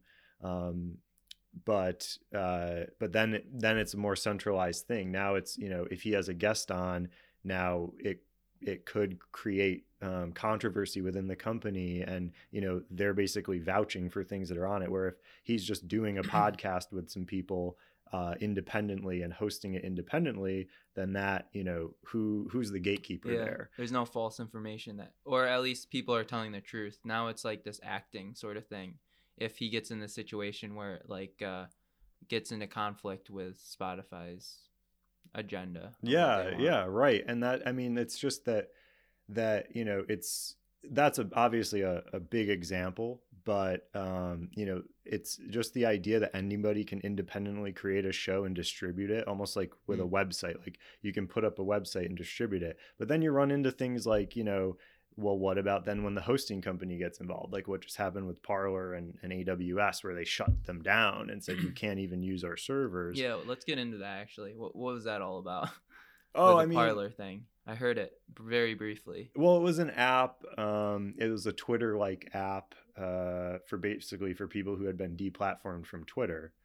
Like they got kicked off of Twitter, but it was still centralized. It was still on a server somewhere, so it could easily be shut down with the hosting company getting shut down. But the reason I think it's interesting with it ties in with the podcasting part of it that I'm talking about is it's interesting to me because it's still this area where there can be shows, and it's not like YouTube where someone can just be kicked off of it. Kicked off of podcasting. Someone can be kicked off of a podcast directory, but podcasting as a technology, hopefully people will still continue to make podcast apps that work the traditional way with RSS feeds and things like that. Because what was the utility of that? Was it for the sake of freedom of expression and speech? Using the RSS feeds originally? Well, it was really a mechanism to distribute audio. It was almost like it was before, it's hard to almost imagine this time, but it was before streaming audio was a big thing, because internet CDs, connections were slower. MP3s. It was a little bit around there. It was almost like a radio show version of a blog was kind of the idea, because it was almost really a blog with an audio file almost that was fetched by a certain kind of reader. One of the initial use cases was, you had an iPod, you plug it into a computer. That computer's been sitting, on the internet overnight and downloaded some new shows. You plug in your iPod, it puts those shows onto your iPod, and now you disconnect it and you can go and you can listen to those shows. And so that was kind of how it worked. And these attachments were just downloaded to the computer and then moved over to the iPod, where now it's turned into more of just something that's called a podcast, where it's just really just this streaming thing. It's interesting though. It's a pretty cool history of it. This guy Adam Curry was one of the inventors of it, basically back then, and still has a podcast to this day that's I think a very well done podcast. But he's working on something called Podcasting 2.0, which is really kind of taking that original podcast model and building in some new things, like being able to actually make direct payments to the people whose podcast you're listening to. And it's almost it's like what I would consider the path of the true version of podcasting, in a world where now it's being diluted by, Spotify getting into it. Apple kind of made the directory back then and just hasn't really done much other than that with podcasting, except they have their own podcast app that ships. And then there's a whole ecosystem of other, third-party podcast apps, and then other companies that have tried to do different things at different areas in the stack, like Libsyn, which they will host podcasts, but then they inject ads and things like that dynamically. So if you're in Syracuse and you're downloading a podcast, it might have an ad for like a local car dealer, and that's kind of how that all happens. But it's interesting. I'm really interested to see how this goes. Like if this deplatforming stuff really keeps amping up and people are getting kicked off of these platforms, what will happen with, the Spotify style of, what's called podcasting versus like real, like not so much decentralized, but like RSS based podcasting, and this whole idea of podcasting 2.0. If it'll resurface.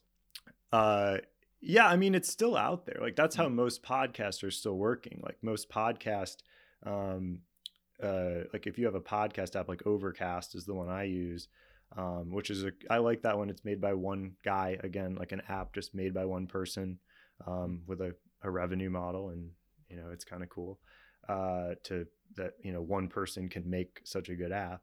But when you go and search for a podcast, all that's happening is behind the scenes in the directory, it has that RSS feed address, and then it's saying, okay, subscribe to this. And then your podcast player is just checking that RSS feed address. And anytime there's a new one, it downloads it.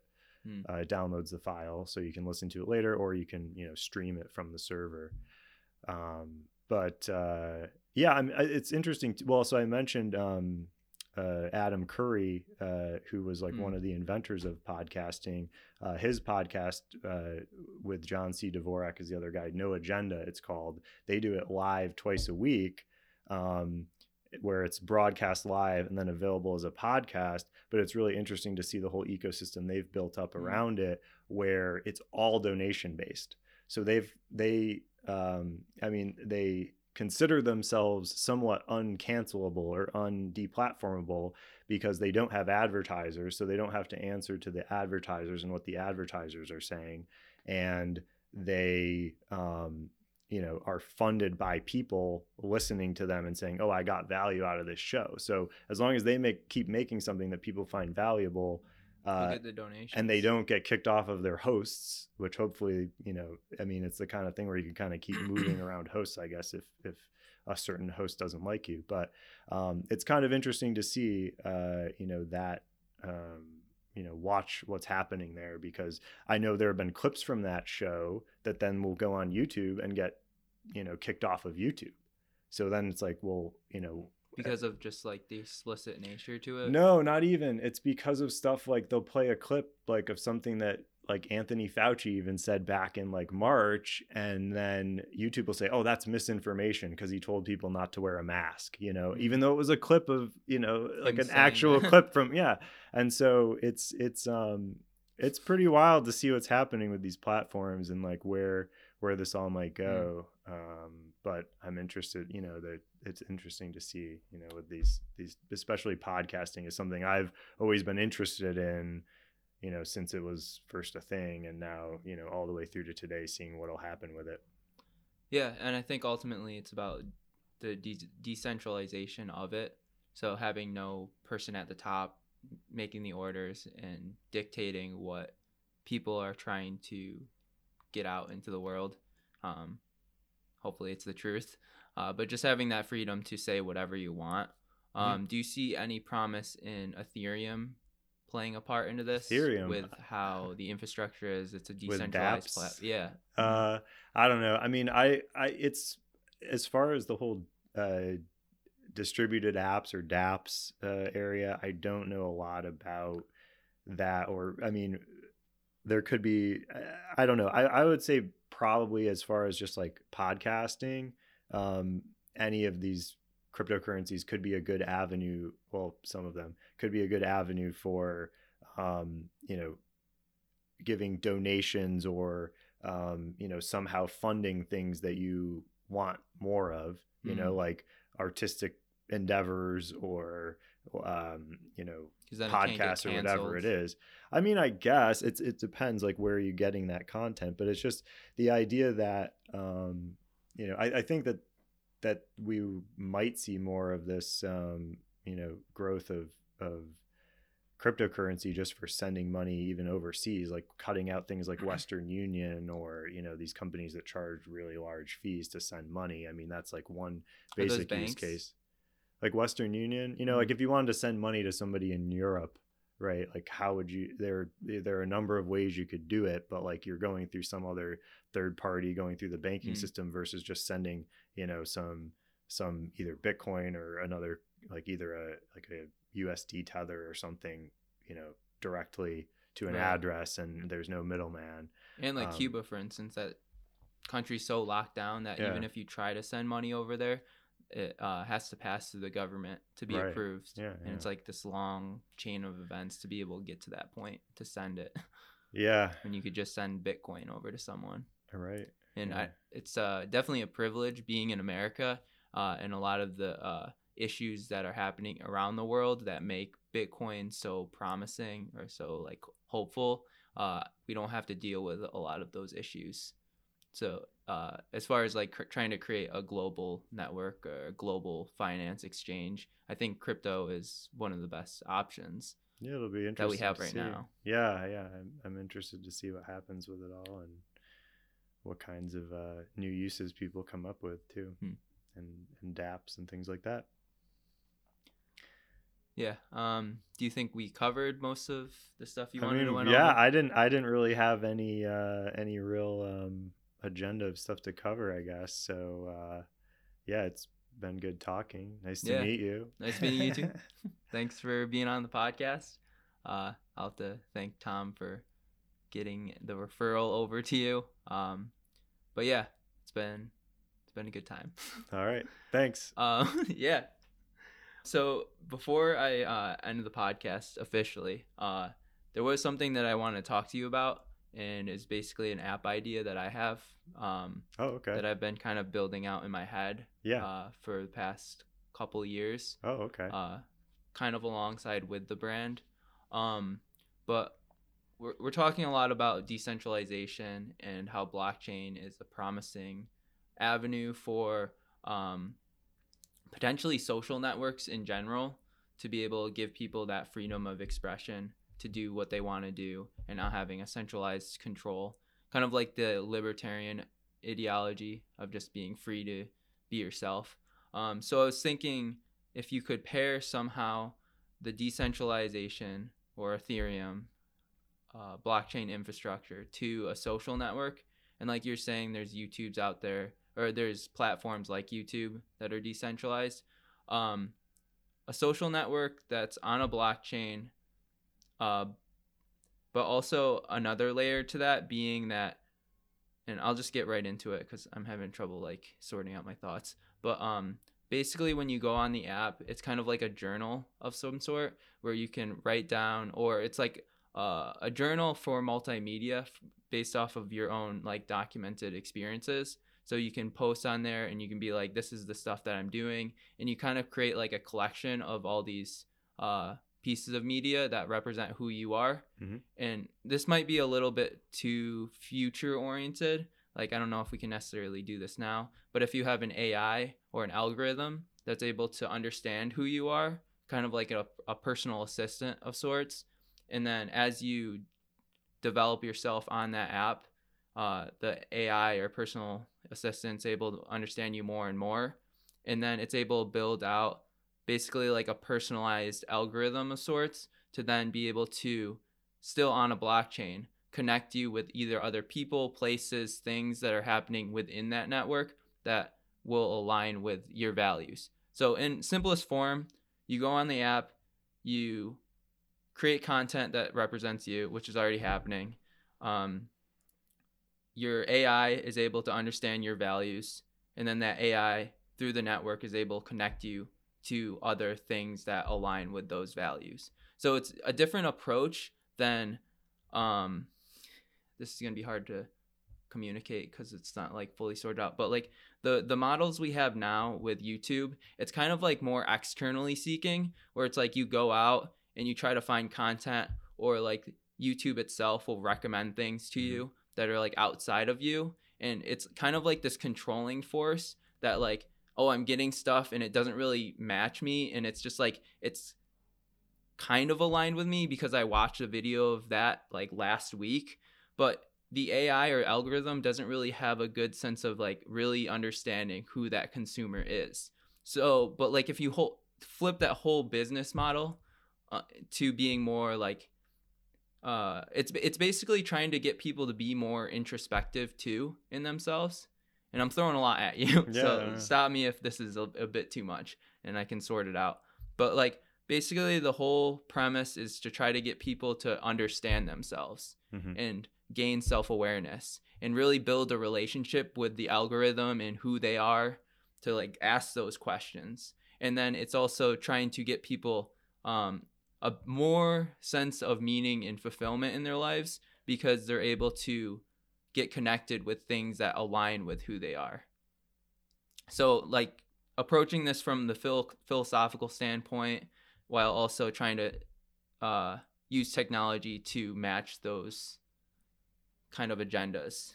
So you're looking to basically like surface things to someone that are amazing recommendations, but I never would have thought that I would have liked that. Right, because a lot of times like, well, also getting people so they just focus more on themselves as opposed to what's happening around them. Because in this app, you could just focus on yourself. Like, who am I? Really hone in on your interest, put that out there, create your personalized profile, and then the AI does the work to seek out things that match up to that. Whereas in our model, I feel like a lot of people are trying to seek outside for validation because they need a market. They need to get it really is just like the capitalistic not knocking capital. It's just where we're at. But like trying to get money based off of like building out a network and like finding other people that give you a sense of approval, whereas trying to find your own sense of approval within yourself and then letting technology do the work. It's just, do you kind of see that like working on the others? You got a lot of different moving parts here, but I think that I've often also thought about an idea of just what's an app that people would like go into, and because it's almost like any time, Facebook and Instagram, like just the whole feed idea, I guess Twitter too, but Instagram especially, and Facebook, same company, but they've developed their algorithms so that if you have any little fraction of time, you can just observe people doing this at any little fraction of time available. They'll just find themselves in Instagram, not even consciously thinking about it. Either it was just a notification that went off, or the little thing that suggests apps on the iPhone, where it's like, it shows apps you've used recently. And Instagram happens to be in there, and then you click it and now you're in Instagram and you're just waiting in line for 2 minutes for something, but now you start scrolling and it just becomes a habit. Now you're just sitting on the couch even though you're like watching a movie. Now you find yourself going through Instagram, and it's like it takes you out of yourself. Yeah, right. And I like that what you're talking about sounds like the opposite of that. Yeah. But then the question is, and this goes back to what we were talking about way earlier, how do you actually get people into those good habits? How do you use this technology for good to help people be more introspective? I like that aspect of it a lot. And, I've thought about that too. Like even sometimes I'll open the notes app and just start, kind of writing stuff, like journaling stuff. And I'll go back and look at the notes and delete notes and edit notes. And it's kind of like, oh, what would it's a way to be a kind of introspective and journal. But I think the problem is now that these other apps are just so good at getting people's attention and they get addicted, to looking at Instagram and stuff, where unless you really take steps to tell your phone, no, don't recommend me Instagram, or limit the time I'm allowed on Instagram every day, then, that's like, it's just going to happen. So I think it's interesting too. It's almost like a question of how do you make people aware, even if this app existed, how would you make people aware to the point where they'd want to, they'd get some sort of mental reward from doing this. I think it's by using it. All right, so I'm gonna lay it all out there. Okay. But I think it's about being transparent with people and being like, if you become more introspective and you understand yourself, this AI will do the work and be able to connect you with things that are authentic to who you are. So just laying that out there, being transparent with the consumer, being like, yep, this is what's going to happen, and it's kind of up to you at that point. And another element to this that I think is going to be really crucial moving forward is the decentralized nature. The reason why I see that being a really important aspect is because we're going to have eventually automation and AI basically controlling us. You're going to have... It already does. It already does. And so the decentralized infrastructure will allow us to have our own control of our data. And there's avenues of like data monetization based off of like, like Facebook, they're making money off of a bunch of people off their data for using their platform for ads, for ad space. Well, if you have decentralized networks with blockchain, then everyone owns their own data and they have the decision whether or not they want the AI or platform to use their data space to send them ads, basically. It's a model that utilizes this kind of system is called Brave. Oh yeah, Brave, yeah. Brave browser. Oh yeah, definitely. That guy, I mean, the guy that started it, he used to be at Firefox, right? And then he got deplatformed from his own web browser company, basically, and started Brave.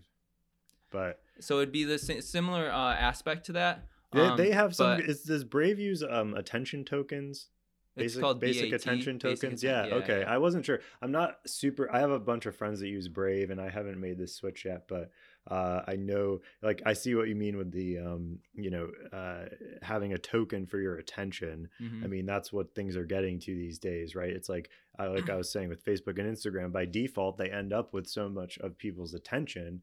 And how can you shift that attention? I mean, making people aware by having a token issued for attention, and like, hey, watch this ad and you get these BATs. Like, I don't know if that's the right approach, but I mean, it's certainly interesting to put, because it's like, hey, time is all you have, right? In the end. So how do you choose to spend that time? And I like how you're thinking of like getting.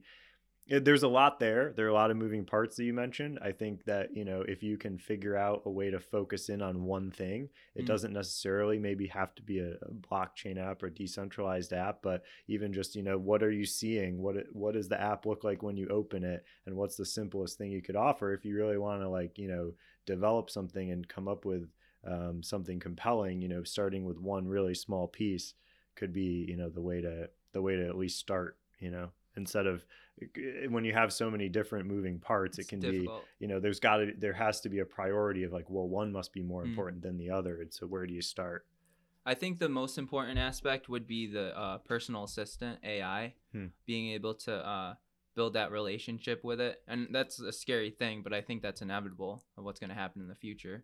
And then having it decentralized so the AI doesn't control you. But like being somewhat practical, like if we took the Brave browser and you had a personal assistant on there that was able to understand you, then when Brave sends you ads or sends you things that are linked to you, or it's just basically sends you stuff so you can earn the token to be able to like consume that content, then it would be sending you stuff that is actually relevant to you. But ultimately, I think we just need better AI systems for personal assistance, and I don't think we're there yet with our technology. So I think that's where the world's headed to, but I don't know if like a part of me is kind of hesitant to want to pursue this because I don't feel like we have the capabilities of doing something like this yet.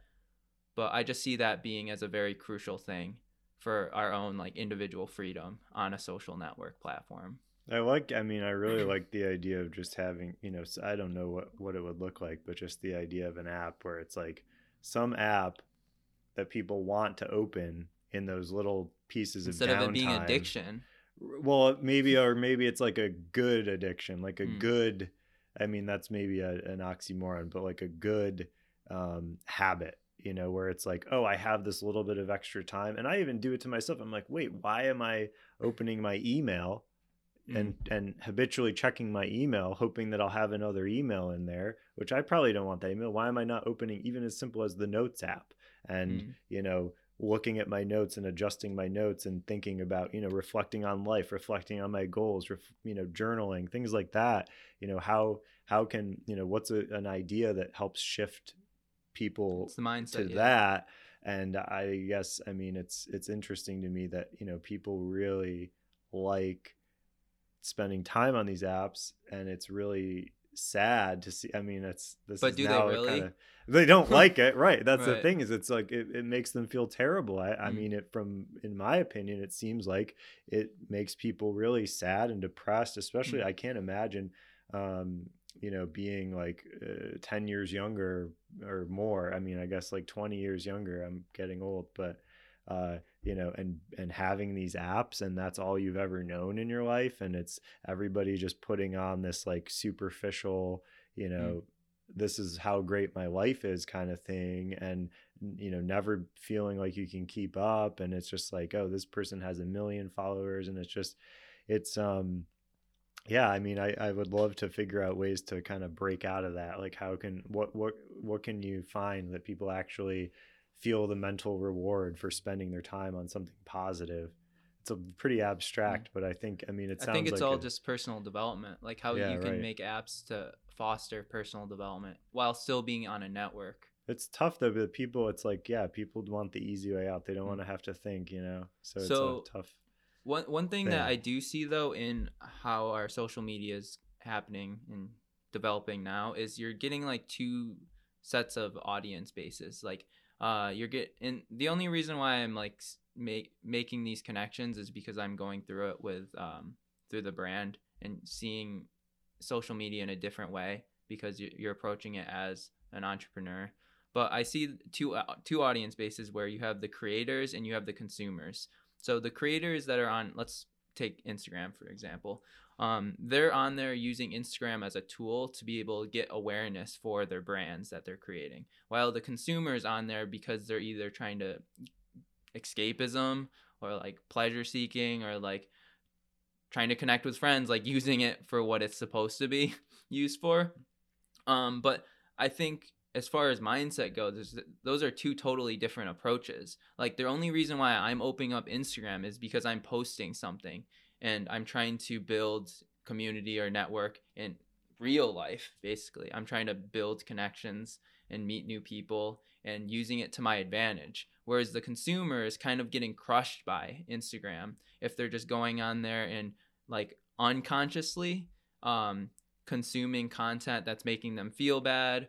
But I mean, same thing happens to me too. Like I'll go on there and I'll start unconsciously like comparing myself. So it happens to both audience spaces, but I think it's initially the creator might be more deliberate in their approach with social media because they've maybe taken the time of like had the introspection to know, okay, this is what my values are and what I want to pursue. And now I'm using social media as a tool to get those things that I've thought about wanting.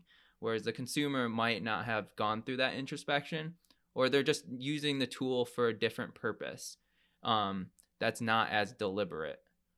So again, like I'm saying, in introspection, I think ultimately should come first, and the generation that's coming, the younger generation that's getting onto social media, there's no infrastructure there to motivate people to be more introspective, to like understand themselves. So I don't know. I just think we need that right now in this world. I mean, I would. Yeah, that sounds like a good mission to get people more introspective for sure, and just thinking about things instead of just responding to stimuli. Yeah, it's just like, what do I want? And instead of, because like on an economic model, me as like a business person, I could put out just clickbait and I'm just trying to get attention. And if someone's unconscious to that, like it's so easy to manipulate people to be able to like, oh, this is just feed them what they think that they want. But it's like a drug addiction. Like you give someone this, they taste it, they get hooked, and they keep wanting to come back for it. But in the long run, it's going to be to their detriment. And it's not really developing them. It's just only making the person who's giving them that drug. Yeah, it's only helping the people at the top. Yeah. It's not empowering, it's enabling. Well, I mean, Instagram, it's like they're trying to sell ads, you know, they want to make the, like you're talking about algorithm, it's like they want the best, uh, they want to show you the most relevant ads, you know, where you're most likely to buy. And that's why, you know, the cost of Instagram and Facebook ads has gone up so much.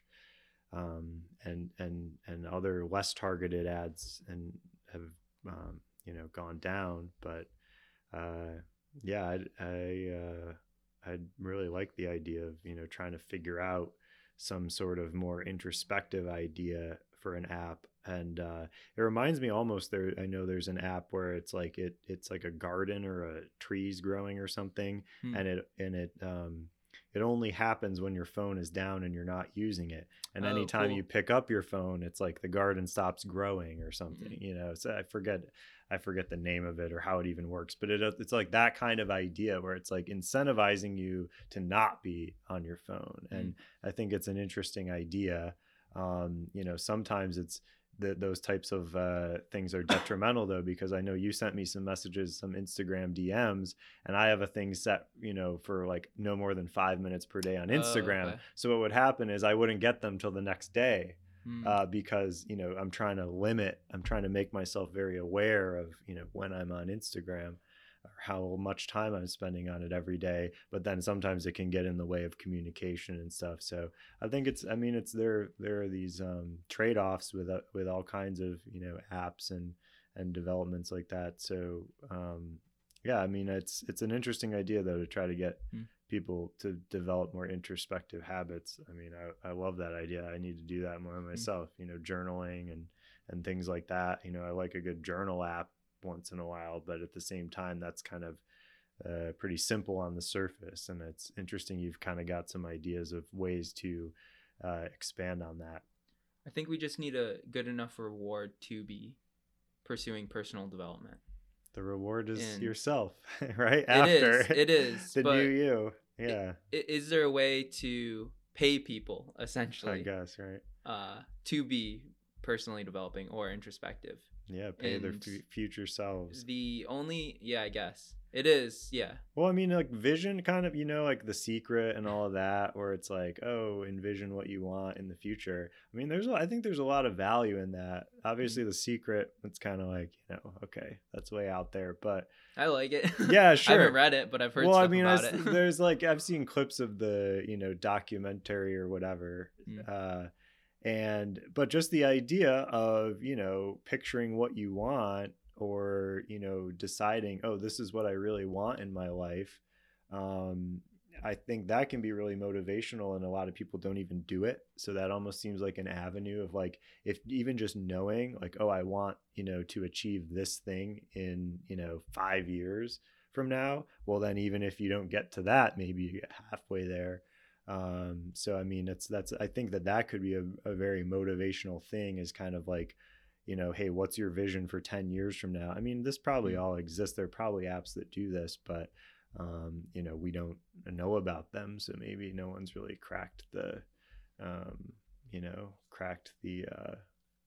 whatever the analogy I'm trying to think of. Cracked code. Cracked the code. Literally. Yeah, sure. Right. But I do see a lot of promise in the data monetization of blockchain, where like Brave, for instance, that browser, being able to reward you when you want to be, or it does something where it empowers the user to have control over their data. So then they have the option to choose whether or not they want ads sent to them. And if they do choose, then they can get rewarded for watching those ads. I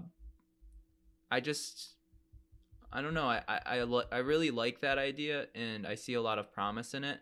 But the downside is that I don't know how sustainable that is, or if it's going to create a network where you're able to make enough money where it's actually like somewhat impactful from the data usage that you're doing. Yeah, I don't really know enough about BAT and how that whole system works with Brave to know really about, you know, much about it. Okay, well, yeah, I'm just gonna do some more research, a lot more research into it, and see what comes of it. Cool. I definitely want to reach out to you if I do have set plan of attack to maybe we could get together and I try to always I develop like an app. talking about that stuff, especially incentives in app design, and I don't I now you talking about this makes me want to look into Brave and BAT more.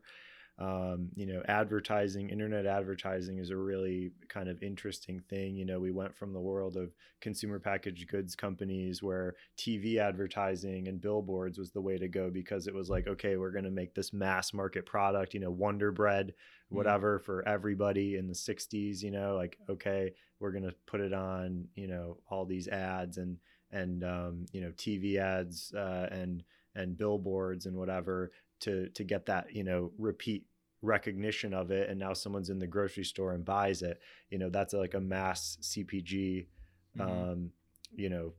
approach that now we're shifted to more of these like the Instagram style ads where it's more targeted direct to consumer brands where they're seeking out the people who want the really good kitchen knives, or like a super nice belt, like a fancy expensive belt. Yep. And it's really shifting how advertising's working. Then you throw in these things of like people not being able to be tracked across sites or across apps, and it's like the whole thing is just being flipped on its head. And then some people are saying, well, that's anti-competitive for Google and Apple to get rid of these tracking things, because then only they can do the tracking. And it's like, well, yeah, maybe that's the case. But it's interesting because this is all kind of up in the air right now. We're seeing people being really influenced by all these algorithms, and it sounds like it's an interesting area to think about for sure. Yeah, I mean, economically speaking, like how you're making the comparison of the Wonder Bread to things that are more direct consumer. I feel like we're going through this shift, economically speaking, where it's more trying to create a marketplace that is about self-empowerment and personal development. And I just think that that's this idea that I'm pitching to you would be the next step to that, to get to like a higher level in self-empowerment. Yeah, I mean, it's an interesting idea too of like, the way Instagram works, sometimes it'll recommend a product and I'm like, oh, that's really cool. Like that's something I actually really want.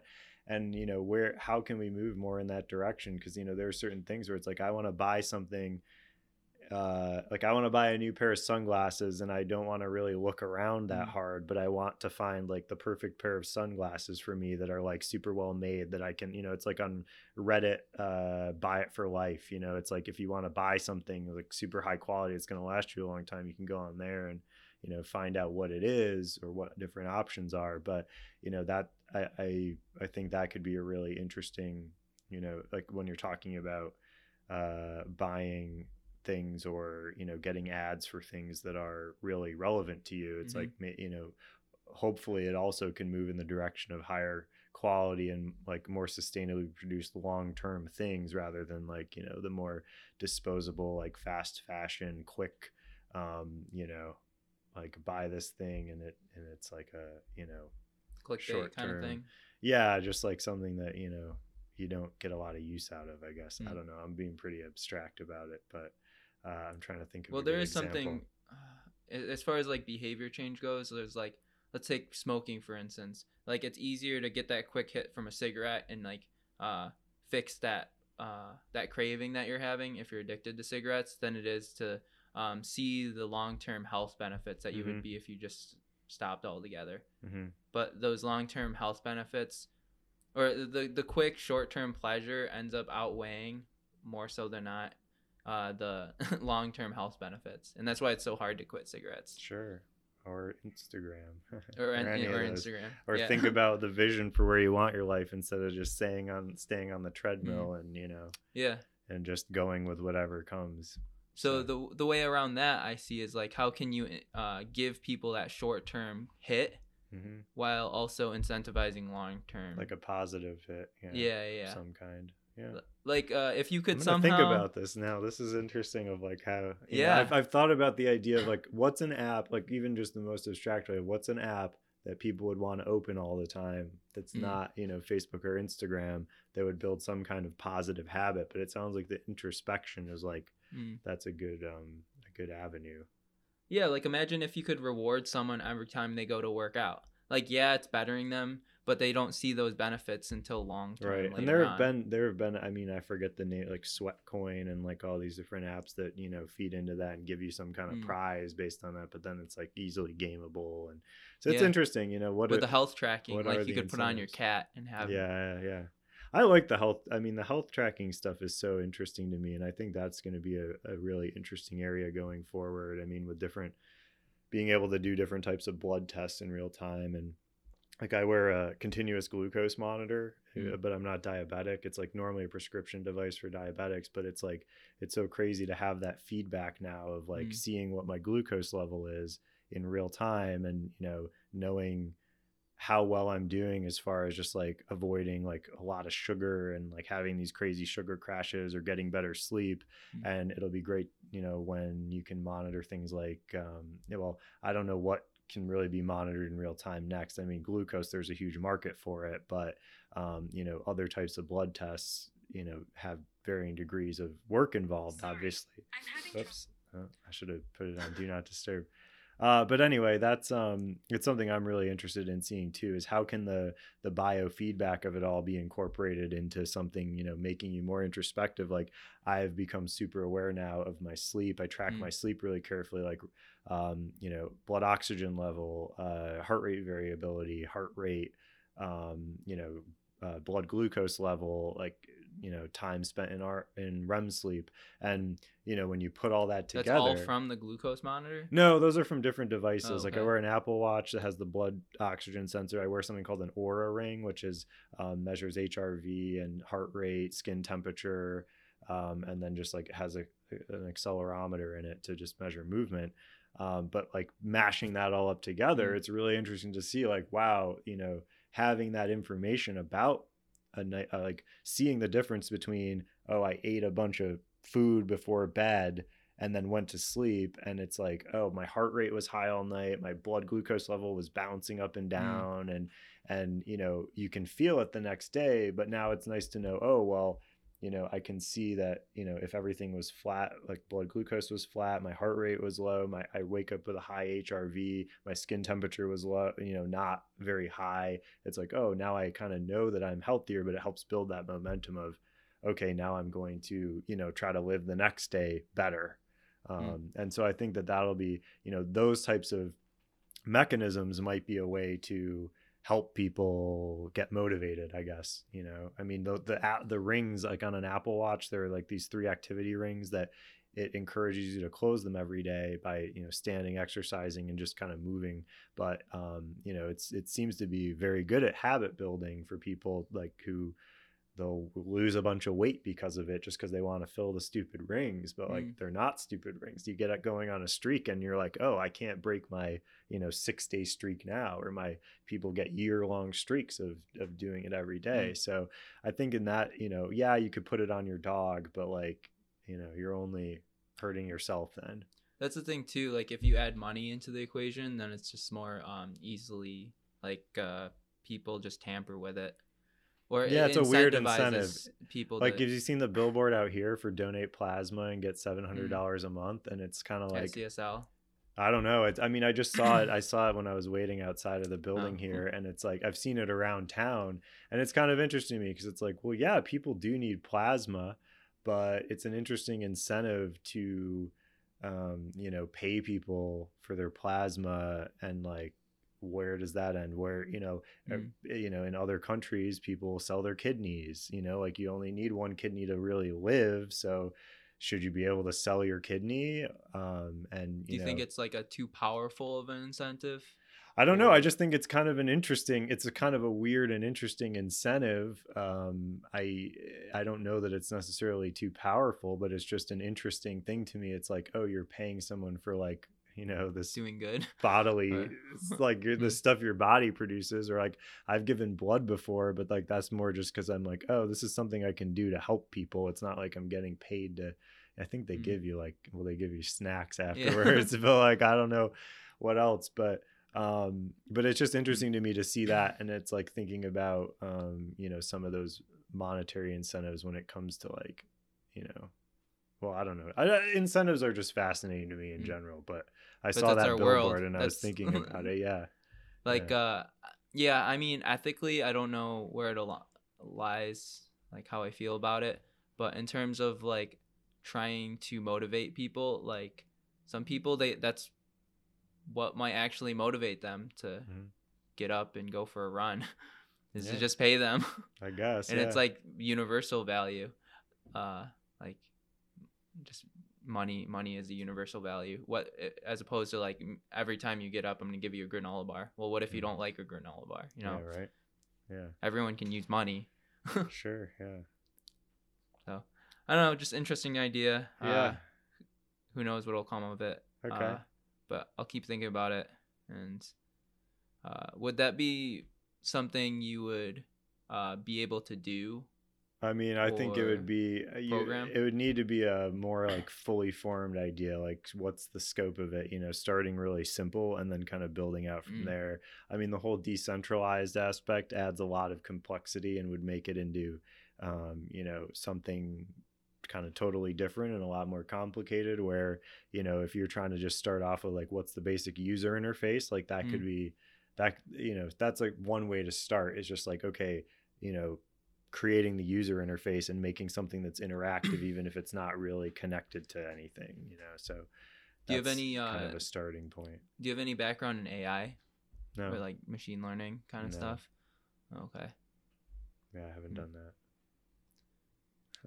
Would that be something you would want to learn? I don't know. I probably not at this point. I don't know. I'm a little interested in it, but without having a specific application of it, I think it's I haven't really looked into it. You know, a lot of my software development I've done, it's been like learning enough to build something that I want to build, rather than like, oh, I'm going to learn about this new area and then apply it to something. If that makes sense. Cool. Well, all right. How long have we been going here? Yeah, I mean, it's been a long time. Second part's been 50 minutes. Oh, wow. I think the last one was about an hour. Oh, okay. Cool. So, yeah, let's wrap it up. All right. Sounds good. That's it. We're done. Cool. Thanks. So there you have it. Thanks again for tuning in to Bindalism, a philosophy to self-sufficient lifestyle. Be sure to explore other episodes of Bindalism on our Spotify and Apple podcast. You can find more Boho Hobo stuff on Instagram and Twitter at boho_hobo_, as well as on our Facebook page at Boho Hobo Lifestyle. It'd also be dope if you could subscribe to our YouTube channel as well. Our YouTube channel has more episodes from Bindalism in video form, along with other random shenanigans that we're up to. We're constantly filming new experiences, so it's one way you guys can stay up to date with us in our journey. So yeah, I guess that's it for now. Until next time, peace.